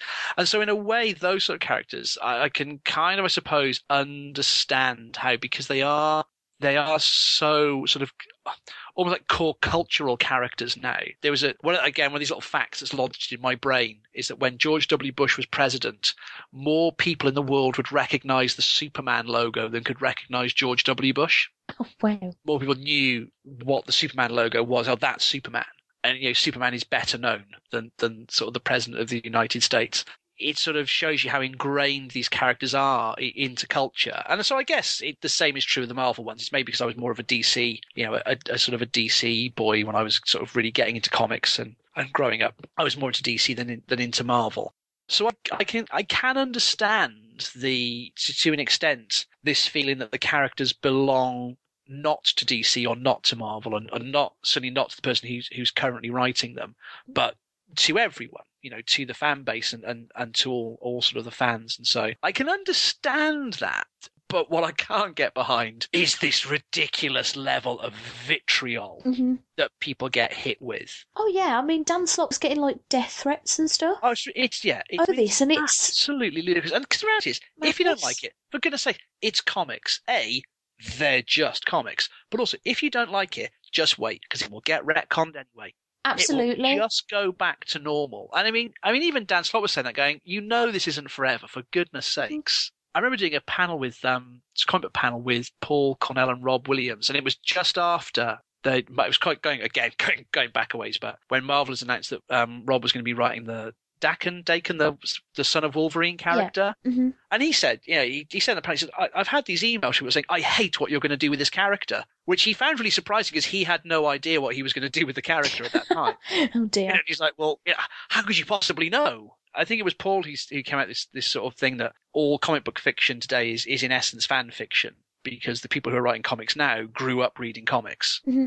So, the people who write Spider-Man now read Spider-Man as kids. And so in a way, these are, you can almost argue that it's all just people's ideas of all, it's all the what if stories, which is kind of what we've got left to do, I guess, with some of these characters. Mm-hmm. What if this happened and what if that happened? And, Marvel go their way where they're not into big reboots, and DC go their way where they reboot at the drop of a hat. They reboot more than an old laptop. And they just keep going. Start again. Make the characters fresh. It's like they're not. They're not going to be fresh as their archetypes now. Mm-hmm. There are so many, particularly Batman. There are so many characters that are essentially just Batman in a slightly different outfit. Yeah. And I think everyone who read comics as a kid created their accidental Batman copy. Well, DC have got their own Batman copy, haven't they? Because I think it's David Wynn who refers to Midnighter as romance Batman. That's the whole point of the Authority, isn't it? They were supposed to be, when the Authority were written, they are copies. So Apollo and the Midnighter are supposed to be Superman and Batman. Mm-hmm. And I think it's the Engineer is Iron Man and the Doctor. I love the Authority. The first two runs of Mark Miller and Warren Ellis were on the Authority are absolutely amazing. They are stunning comics. But yeah, I suppose that's the idea. He is just he's an alternative Batman, basically. My favourite alternative Batman is Owlman. I love Owlman. I think Owlman's awesome. Me too. Have you seen the Dwayne McDuffie Crisis on Two Earths? Now, there's been so many crises, and I know I've read some of them. It's the animated one. And it's No. James Woods is Owlman. I think it's one of the last things that Dwayne McDuffie wrote. Mm-hmm. It is absolutely brilliant. And Owlman gives this amazing speech about his sort of nihilistic worldview. It's one of those words I've only ever seen written down. He gives this absolutely brilliant speech about how they expand all the DC multiverse. And so he basically says, well, look, if all possibilities are played out, there's no point doing anything. Nothing I do has any impact, has any importance, because the opposite is going to happen as well. Mm-hmm. And so on this basis, Owlman decides to destroy the entire multiverse. And it's so brilliantly written, and James Woods delivers it so well. You kind of think, yeah, Owlman, yeah, destroy that multiverse. Yeah, and it's really good. I mean, it's got a lot of the classic DC animated things. There's lots of fights, and there's choppy chop chop, cutting between one fight and another. But the interplay between Batman and Owlman's like philosophy is brilliant. It's really, really well done. And it always, I find it really odd that actually the DC animated movies are so good in a lot of instances. Why they don't just get those same guys to do like the actual films, or why they don't just give them a cinematic release, just say, look, it's not like people are unaccustomed to animated films now. It's weird. It is weird how good some of those are. But yeah, if you haven't seen that is definitely worth sort of picking up. It's one of those ones you'll occasionally see in like the supermarket for £2. I think I got it for like £4 in Asda or something. But it's absolutely brilliant. It's really, really good. Just for that bit. But yeah, James Woods is Owlman. It's awesome. Absolutely awesome. James Woods, come on. I shall have to give that a whirl. I do love me some James Woods. But yeah, I do. I can't get behind it. I think in this day and age, with everything that's going on in the world, getting your ass in your hand because some writer told a story about a character and you didn't like that story. It's not even like there aren't other stories. I mean, what bothers me the most is the impermanence of comic stories. Like, for a start, even if Doc Ock ended up being Spider-Man forever, there's so much Spider-Man crap that came before. There's absolutely no reason why you couldn't still read a load of Spider-Man you've never read before. Like, none whatsoever. But, like, I mean, there was a similar thing quite recently with that rebooted Captain America story, wasn't there, where at the end of issue 1, he was a Hydra agent and everybody went... I mean, I'm sure... I remember reading a letter from this soldier that was like, if you're just going to change his values, I may as well change mine and I may as well fucking kill whoever I want. And I was like, I can't believe... We all know for a fact that give it 2-3 issues tops, he's going to be regular Cap again, and it turned out within the second issue. Like, it wasn't even a month later that it was, like, undone. I was just, like, it boggles my mind that you would, because I'm very passionate about comic, the things that I like, I get almost obsessed with, but never to a point that I would think, oh, somebody's done something I don't like with it, so I'm going to threaten to murder them. Yeah, I know. I mean, I guess that's the flip side of it. I mean, there's a dark little part of me that would love to have a fan who was that obsessed with my stuff. I mean, I don't want to get miseried up in like a Kathy Bates style or anything like that. But you kind of think you're doing something.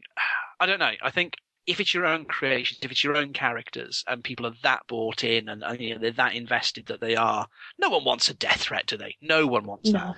But to be at the point where people are going, I really like this and I really like the other. And I guess when someone like sort of George R.R. Martin's probably riding the crest of this now, where everyone's like, who will he kill next? And everyone seems to be very sort of bought in on the book side anyway, to sort of waiting to see what he's going to do with the story. Even though the TV show's like accelerated away from the books now, hasn't it, and sort of gone off on its own.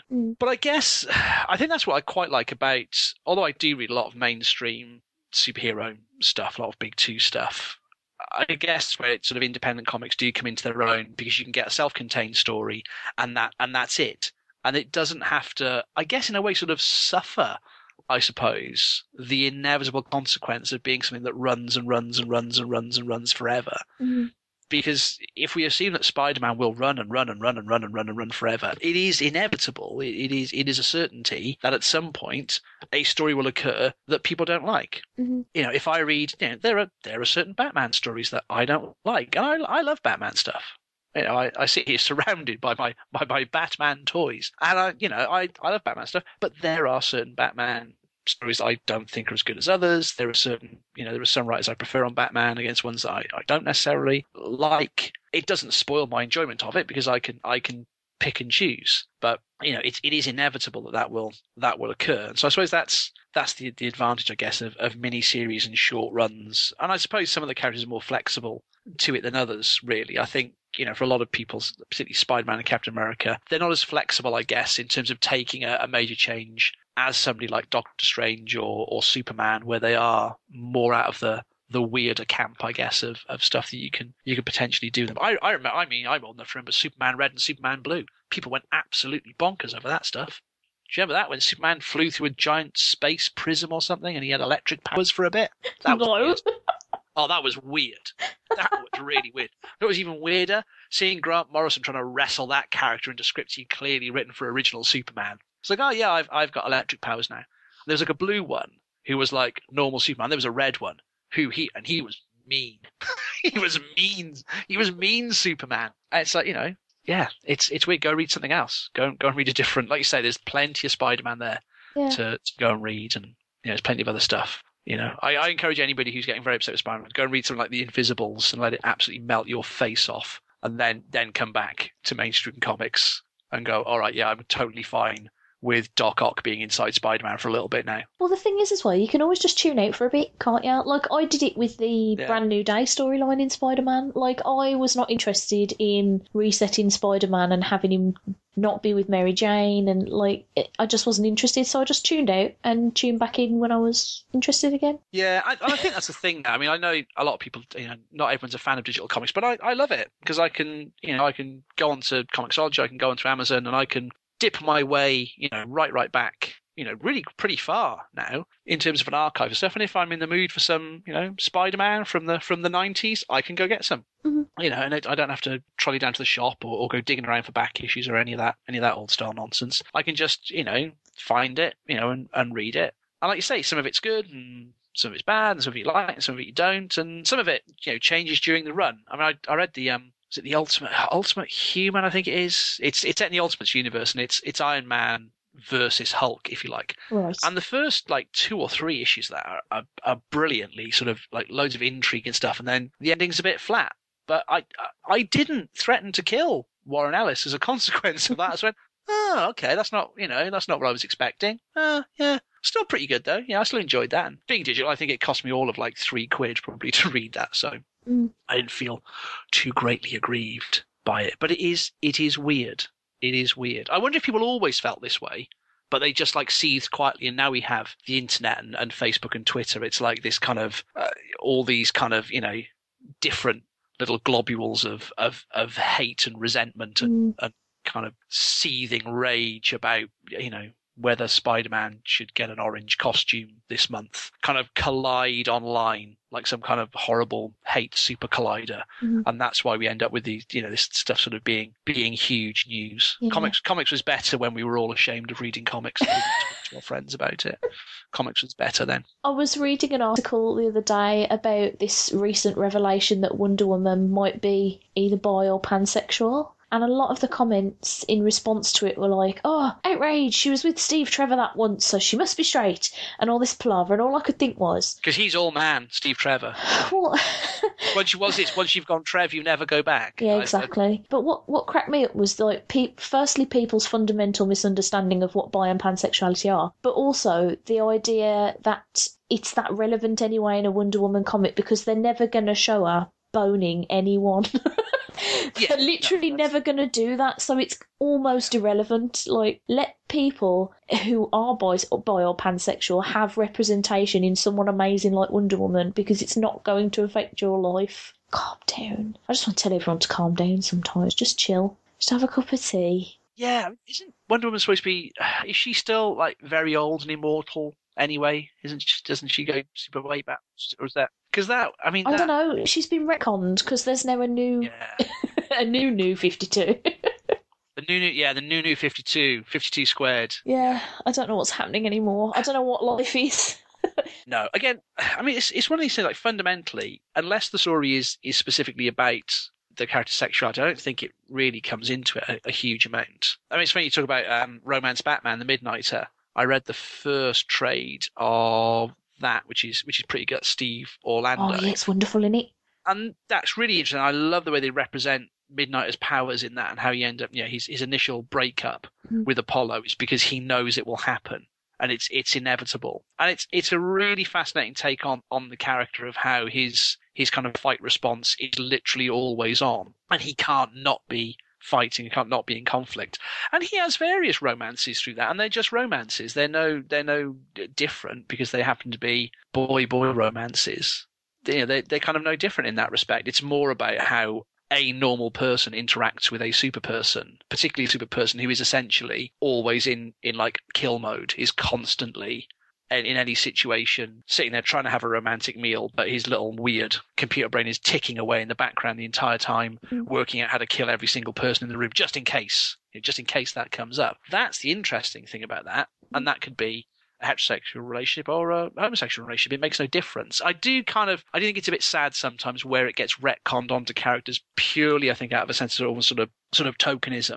Just sort of like, oh yeah, we must have, we must find room for a, sort of a, a gay character, or we must find room for, this or that, or we've got to do this sort of thing, and they shoehorn it onto a character, and I sort of think, well, why didn't you just create a new character that's interest in its own, in their own right, basically? I was having quite a long conversation with Barry and Dave from Geek Syndicate. Oh, yeah.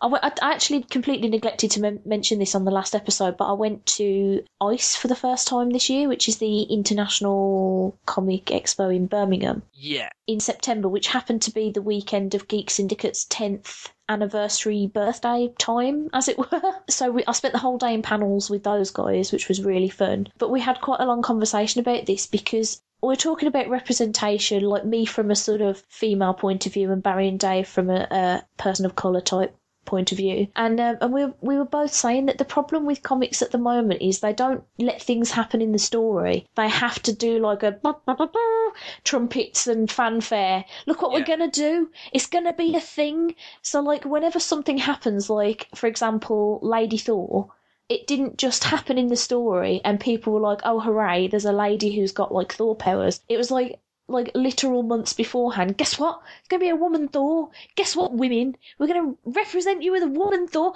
And the same thing happened with Sam Wilson becoming Captain America. It was like, Captain America's going to be black. And it was like, well, Sam Wilson doesn't need to become Captain America. He's fucking awesome as Falcon. Like, well, the story really is Sam Wilson, Falcon, is becoming Captain America. Yeah.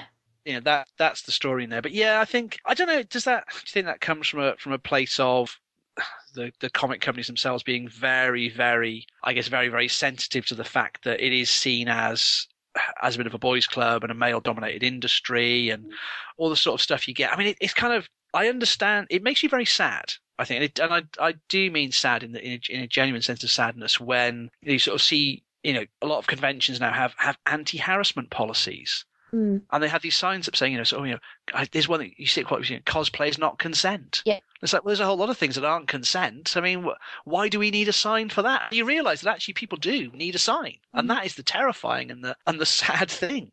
Yep. That people need that sign. It's like, there's an anti-harassment policy. It's like, is this policy not essentially saying don't be an arse? But we have to write these things down now.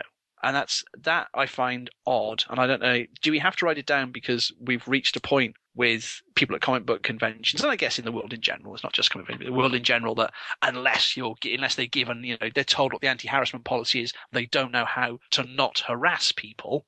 Is that really sort of where we've gotten to, or is it that people who are running conventions are worried that they will be, I guess, held accountable or seen as not providing an adequately safe environment if they don't create these things? And I don't know. I can see. I guess on balance, I can see why the comic book companies do it from a marketing perspective, to drum up interest in something and say, look, this is going to happen in Thor. Don't miss it. Make sure make sure comic book shop owner, you order extra Thor because this controversial or exciting thing's going to happen. And I can see why they do it. I guess, like you say, oh, look at this, we're now represented. Look, we've created Lady Thor. So there you go, girls. There's some representation for you, as opposed to taking an already, taking just a good female character, or just creating a good female character, really, and just saying, look, here we go. I think that is something that really does rankle me. That's when they reinvent superheroes and go, oh, look, we're going to have Lady Thor, we're going to have Black Captain America. And it's like, Falcon was good. Why didn't you just do a good Falcon story? Well, yeah, and on top of that, again, it's the impermanency. I know Lady Thor, Thor's not going to be a woman forever. No. Captain America is already Steve Rogers again. Sam Wilson's relegated back to Falcon, I guess. It's it's weird. I feel like I'm being whingy, so I'm going to talk about something that I did like. Okay. I done read a comic called Ever After, which is a post-Fables fable story. Okay. I've only read issue 1 because, having read issue 1, it's made me realise that I don't think I ever read the last issue of Fables. Which is ludicrous because I bloody love Fables, and I was like scoffing it like no one's business when it came out, so I don't know how I managed to miss the last one. But yeah, I've got quite a lot of Fables trades, and I'm not sure where I stopped. I know when I stopped, because I used to always buy like a Fables trade or one or two Fables trades when I went to a comic book convention. So it would be at the point when the kids are born, I sort of, right, I have to ramp back on the conventions for a bit and, do dadding and that kind of thing. It's probably where the buying of Fables stopped. And I think I was just about at the bit where you kind of find out that Geppetto has been making the wooden people and replacing people. Is that right? Is that what happens with the magic wood? That's where I sort of got to. And there's something with a farm. Yeah. They find the farm that side. That sort of as far as I got, and for no other reason than just like life sort of took over in a monumental and poopy and screamy, waking you up in the middle of the night type way. They're asleep now, just next door. It's the weirdest thing. Oh, be quiet. I know. They're almost impossible to wake through normal activity. I sat here. What did I do? I watched like three episodes of Daredevil back to back, which included the Punisher, like murdering an entire prison. People thought, oh, I didn't have my headphones on. I just put that on the speakers. That was normal. But try and like go past and brush your teeth. Nope, they'll catch you every time, like raptors. Brilliant. Like, love kids. So that was as far as I sort of got with Fables, and did love it, and didn't stop through any amount of dislike. Just went, oh yeah, just forgot that it was going on. Well, I honestly don't know what happened with me because I was late to the party on Fables anyway. It was a good 4 trades in when I suddenly decided to have a butcher's at it, but I fell in love with it straight away because it's really inventive and it's really funny, but there's also, like, you become so attached to characters you weren't necessarily expecting to become attached to, that you do become, like, genuinely invested in what's going to happen to them. And, yeah, reading Ever After was a really bizarre thing because it suddenly made me realise that I'm like, I don't know how this ended. You don't know how you got to that point. Yeah, I don't know how this was set up, and I don't know what's happened to all the other Fables. Because there are some Fables in this, obviously, because it's a Fables story. And basically the idea of it is, from what I can glean from just the first issue, is that sort of like a sort of task force has been set up of Fables to sort of, do almost Thunderbolt style sort of missions that perhaps people shouldn't know about, and it's all a bit espionage and a bit secret mission-y, but there's also, obviously, because it's Fables, like magic and crap happening. It's very good. It's written by Dave Justice and Matt Sturgis, and I kind of love Matthew Sturgis. He's a bit great, and a lovely chap too, because he came on the 24-hour parlour and entertained my nonsense ramblings at like 2 a.m. or some shiz.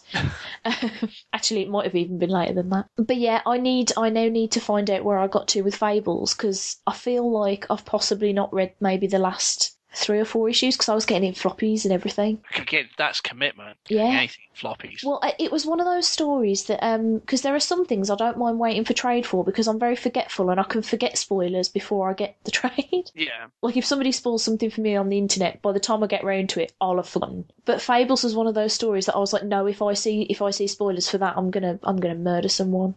Yeah. So I always had to get that when it came out. Do you find it odd when, because like obviously with Fables, it's sort of that whole, like, it's got to be like 100 and something issues. Yeah. Is all Bill Willingham. Is it weird seeing, or is the story strange because it's being written by somebody else? It doesn't feel strange to me, but I don't know whether that's because there was also another spin-off, and I can't remember what it was called. I know there was Jackie Fables, and then there was Fables. Yeah. Yeah, but then there was something else as well that was just focusing on some of the Lady Fables. I forget. Oh, okay. I completely forget what that's called. That probably came didn't out. Call it Lady Fables. No, probably not. Yeah, I can't. Oh, that's going to bug me. I can't remember what that was called at all. But that had really gorgeous Adam Hughes covers that just made me fall in love with them. And that was towards the end of the main Fables run as well, I think. But yeah, I mean, this issue, it was really good, but it kept referring to the Ever Aftering, and I was like, well, I don't know what that is. So I'm definitely going to go back and read some more stuff. But I would definitely recommend it to, like, people that enjoyed Fables, probably going to pick it up anyway. But it seems like a very cleverly written book. So yeah, I'm in it for the long haul for that. And the other thing I wanted to talk about was actually a telly show, because, you know, it's October, so we have to talk about spooky things. Spooky. Goth Christmas is nearly upon us. Yeah, exactly. I always do Halloween wrong, because I never dress up as anything scary, because I think that's really boring. So last year I was Daria, and this year I'm going to be Mabel from Gravity Falls. Nice.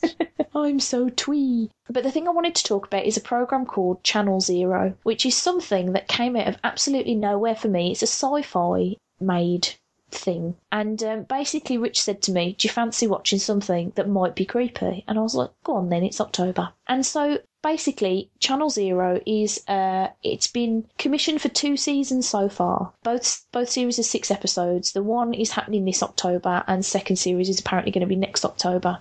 Okay. Because of, you know, the spookiness of the month. And this series is based on an incredibly short creepypasta called Candle Cove. I don't know if you've ever read it. I'm not very up on creepypastas, in the sense that, and this is going to make me sound really stupid, I don't understand how the website works.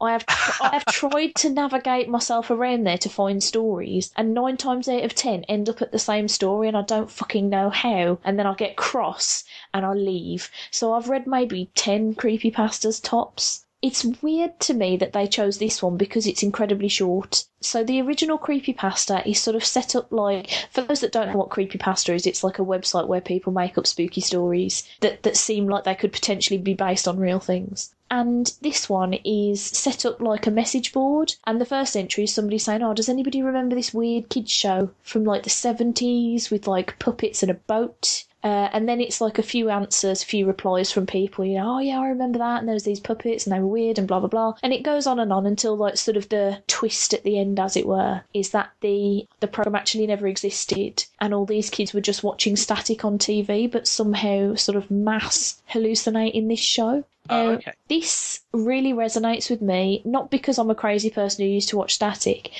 but because there is a children's TV show that I have vivid memories of watching that scared the shit out of me when I was younger, and I cannot find hide nor hair of it anywhere anymore, and people think I imagined it. Do you know what it was called? No, this is the thing. I don't remember what it was called. All I know is it was on CITV, and it was set in the woods, and it was puppets, and it involved like a weird fox detective, and the theme tune was unnecessarily creepy.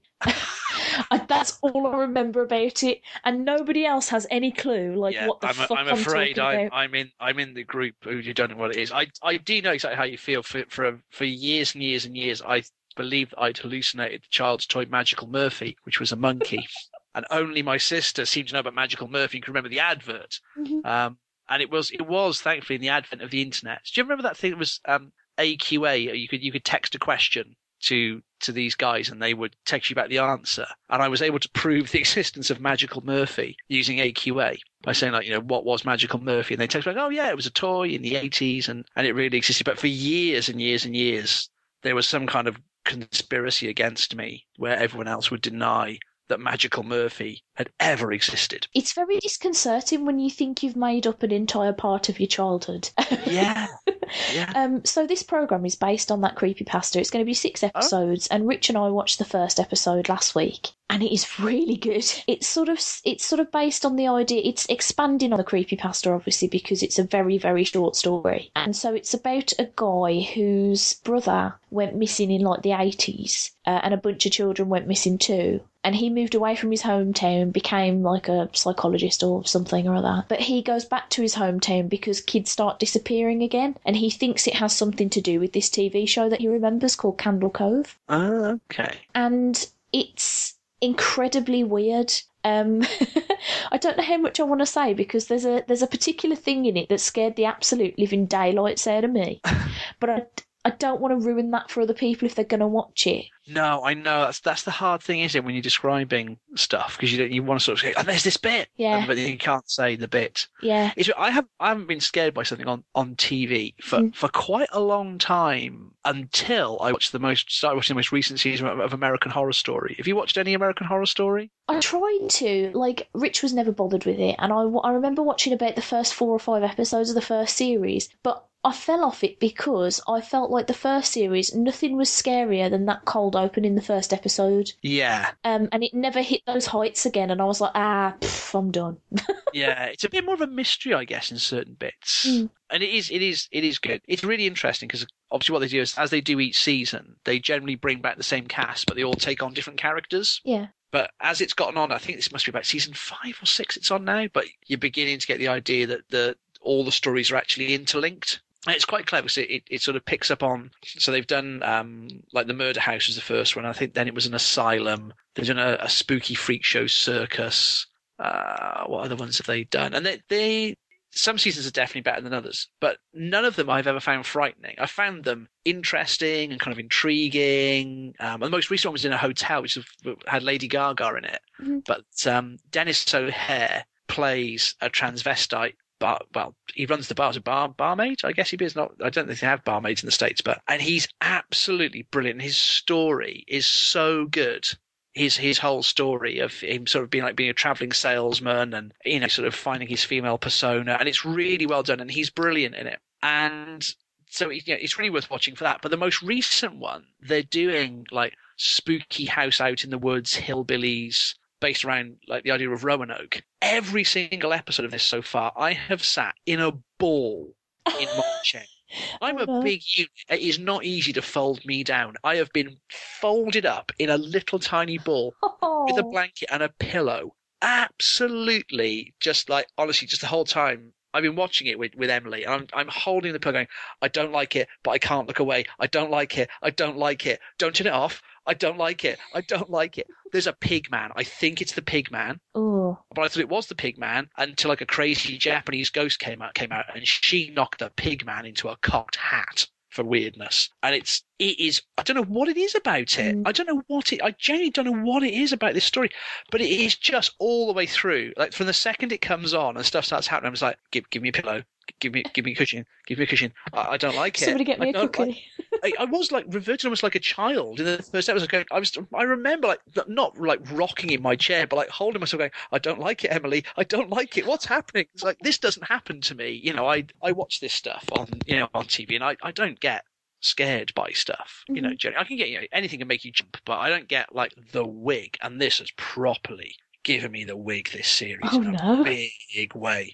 So yeah, if anyone else is, I'd be intrigued to hear from anybody else who's watching this who has had an equally kind of like visceral terror reaction to the thing like I have, because it has absolutely put the wiggins at me. Not since like that weird Ghost Watch thing they did with Michael Parkinson and Craig Charles. It was banned from television. Have I experienced bedwetting terror levels as induced. Not to divert the conversation too much, but I think one of my crowning Twitter moments of glory was when we'd watched some of Ghostwatch with a friend of ours, like on YouTube, and I managed to find a Pipes Twitter account and convince him to follow my friend on Twitter. No, and it scared the shit out of him. It's the best thing I've ever done. It's the best thing I've ever done. Hilarious. Do you know what? I'm starting to go into the ball now.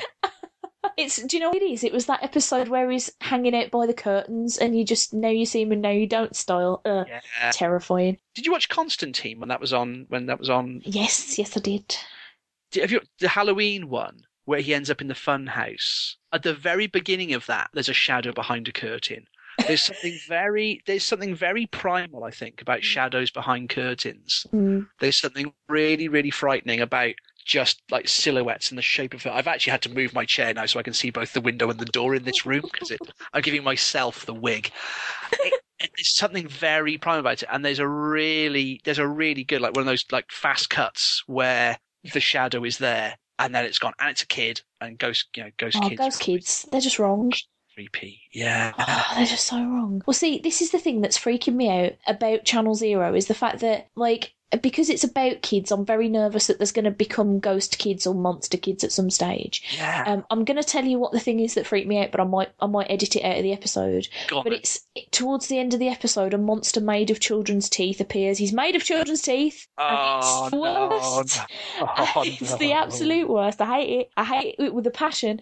But the other problem with that show for me is, and I've talked about this on previous episodes, I have a very weird reaction to puppets and marionettes and ventriloquist dummies and sort of old style, not very good quality claymation. I am very, very frightened of all of those things. And Candle Cove in this show, they show clips from the actual kid show in it, and there's a pirate puppet on this boat that is terrifying only because, and this is going to sound so completely innocuous, you're all going to laugh at me, but the pirate puppet clearly has, like, it's obviously a very like budget children's show. Like, the idea of it in Channel Zero is that this kid's show was like made in the 70s on like a shoestring kind of budget, and so this puppet is made up of like old bits of old other dolls. So its head looks like a baby girl doll, but it's like a male pirate with a, and I hate it. I hate it so much. I've just tweeted you something. I think it's actually a spoof, but it is one of the most terrifying bits of claymation you will ever see. Oh no, do I want to see it? Well, you probably have seen it. It's that one way around, the Adventures of Mark Twain. No. Where Mark Twain... I'm scared now.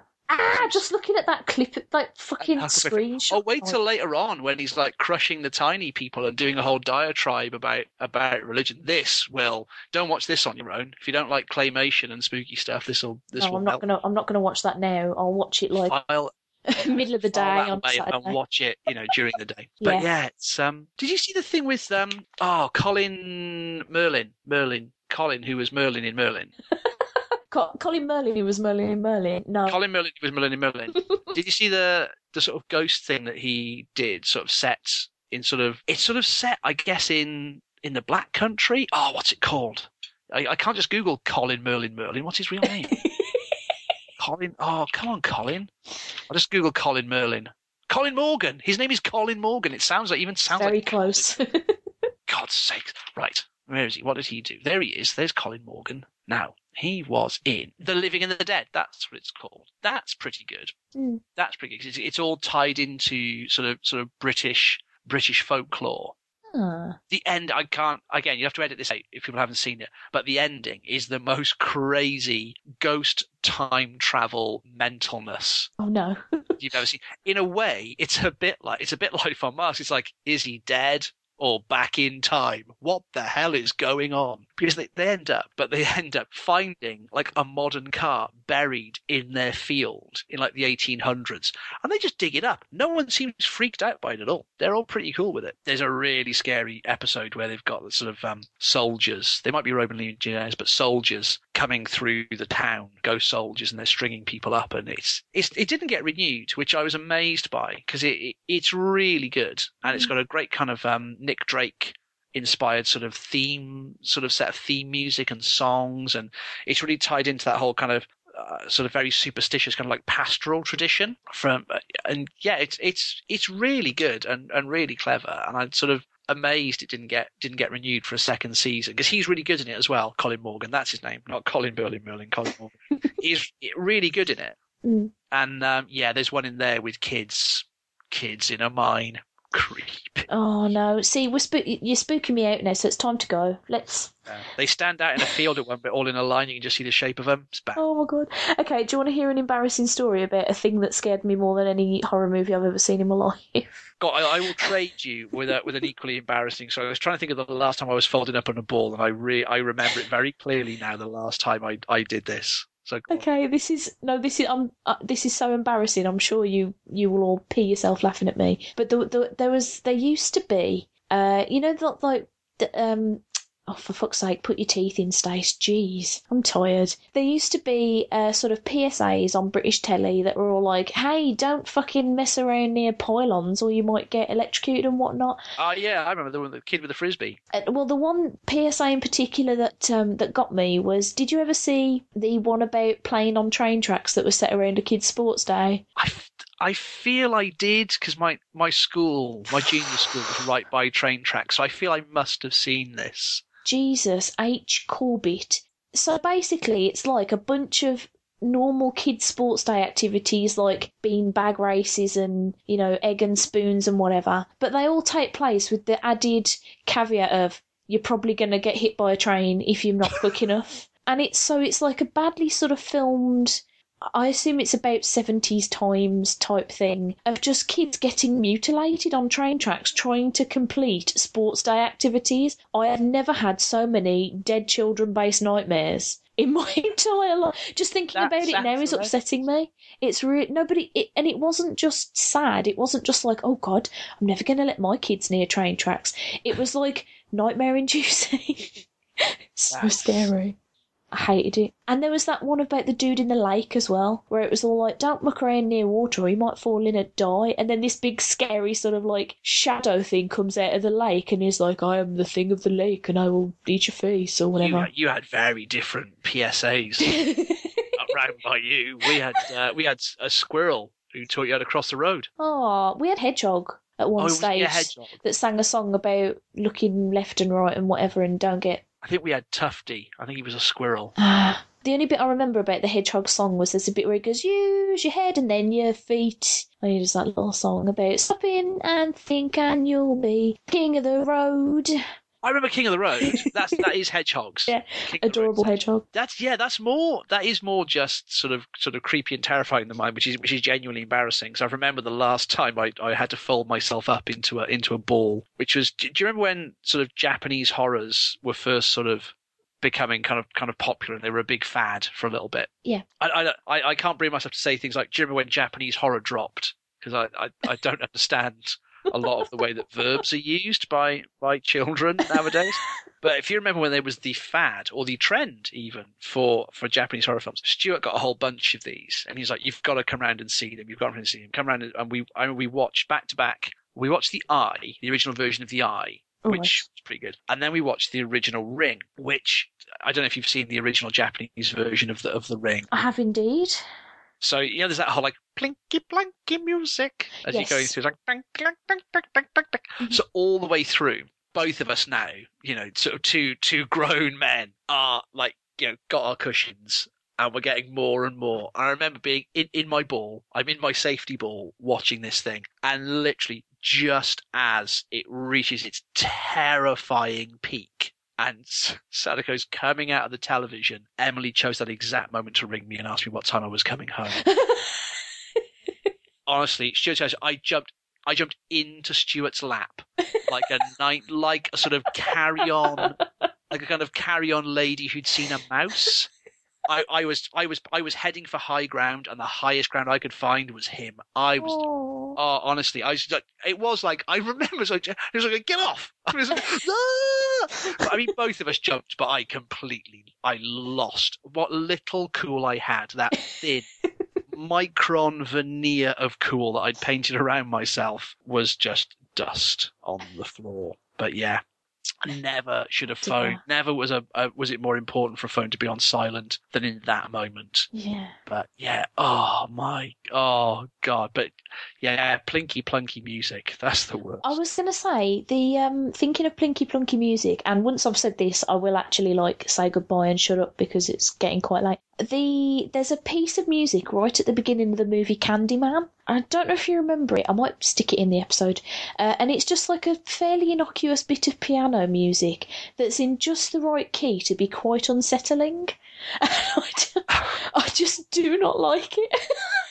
That's it's weird. Really embarrassing. If you like it, you should. And this will be my last recommendation because I'm not the king of the short answer or the Duke of stop talking, but.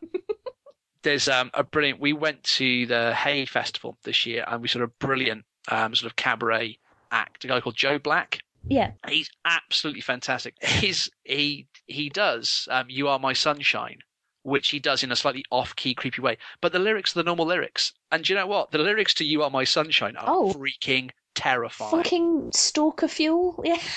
Yeah, Google him up, Joe Black. He's got loads of his stuff up on not Facebook, the other one, the YouTube. He's got loads of stuff on there. He is brilliant. If you get a chance to see him, he's absolutely brilliant live. He's a really small little set in like a tent basically, and he was absolutely brilliant. But yeah, find him singing "You Are My Sunshine."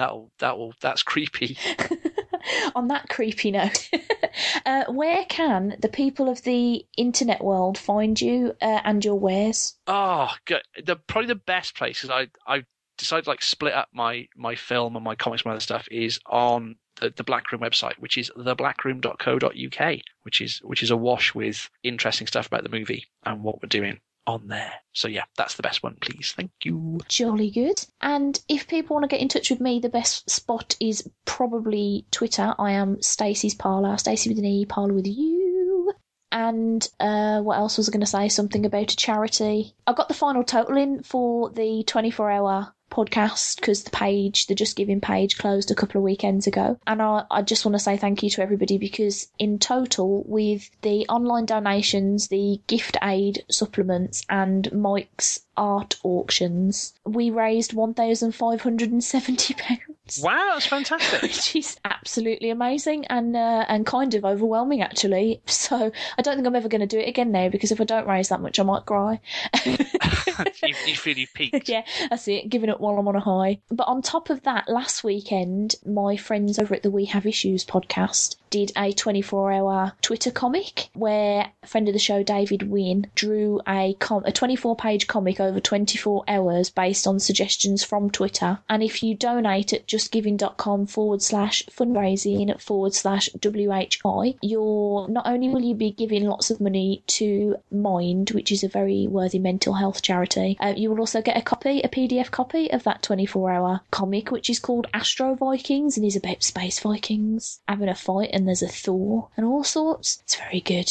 It's very good. And there were live podcasts happening as well, and I was on one of those, so I'm sure that'll come out by the time I've edited this episode down into a sensible length. So on that note, thank you, Chris, for coming. Thank you very much. Hey, it's been lovely. It's been ridiculous that we haven't spoken in years. So let's not do that again. I know. I do manage to get out enough words to probably years. Yeah, we've made up for it now. I'll talk to you again in another 2 years. Awesome. I'll try and have caught up on stuff. I'll be like, have you seen those guys, Laurel and Hardy? There. Toe's got. Watch out for those guys because they're going to be huge, making a splash. Yeah, they'll be blowing up all over Twitter. I think is that a thing? I think that's how you use that. Do people still blow up? I think so. When they drop. Yeah. On that note, bye everyone. Bye.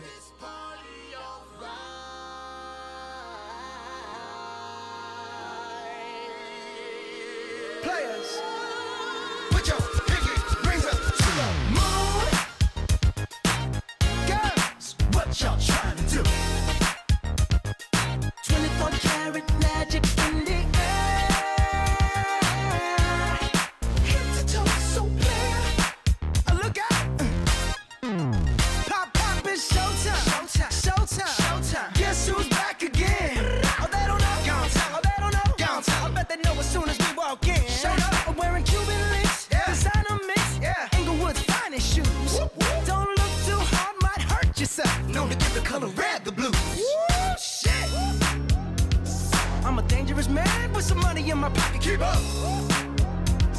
many pretty girls around me and they're waking up the rocket. Keep up. Why you mad? Fix your face. Ain't my fault they all be jacking. Keep up. Players only. Come on, put your pinky rings up to the moon. Girls, what y'all trying to do? 24 karat magic in the air. Head to toe, so clear. Look out. Second verse for the hustlers, gangsters, bad bitches and your ugly ass friends. I cannot preach, I cannot preach. I gotta show them how a pimp get it in. First, take your sip, do your dip, spend your money like money ain't shit. Ooh, ooh, we too fresh. Got to blame it on Jesus. Hashtag blessed. They ain't ready for me. I'm a dangerous man with some money in my pocket. Keep up. So many pretty girls around me and they're waking up the rocket. Keep up. Why you mad? Fix your face. Ain't my fault they all be jacking. Keep up. Players only. Come on, put your pinky rings up to the moon. Hey girls, what y'all trying to do?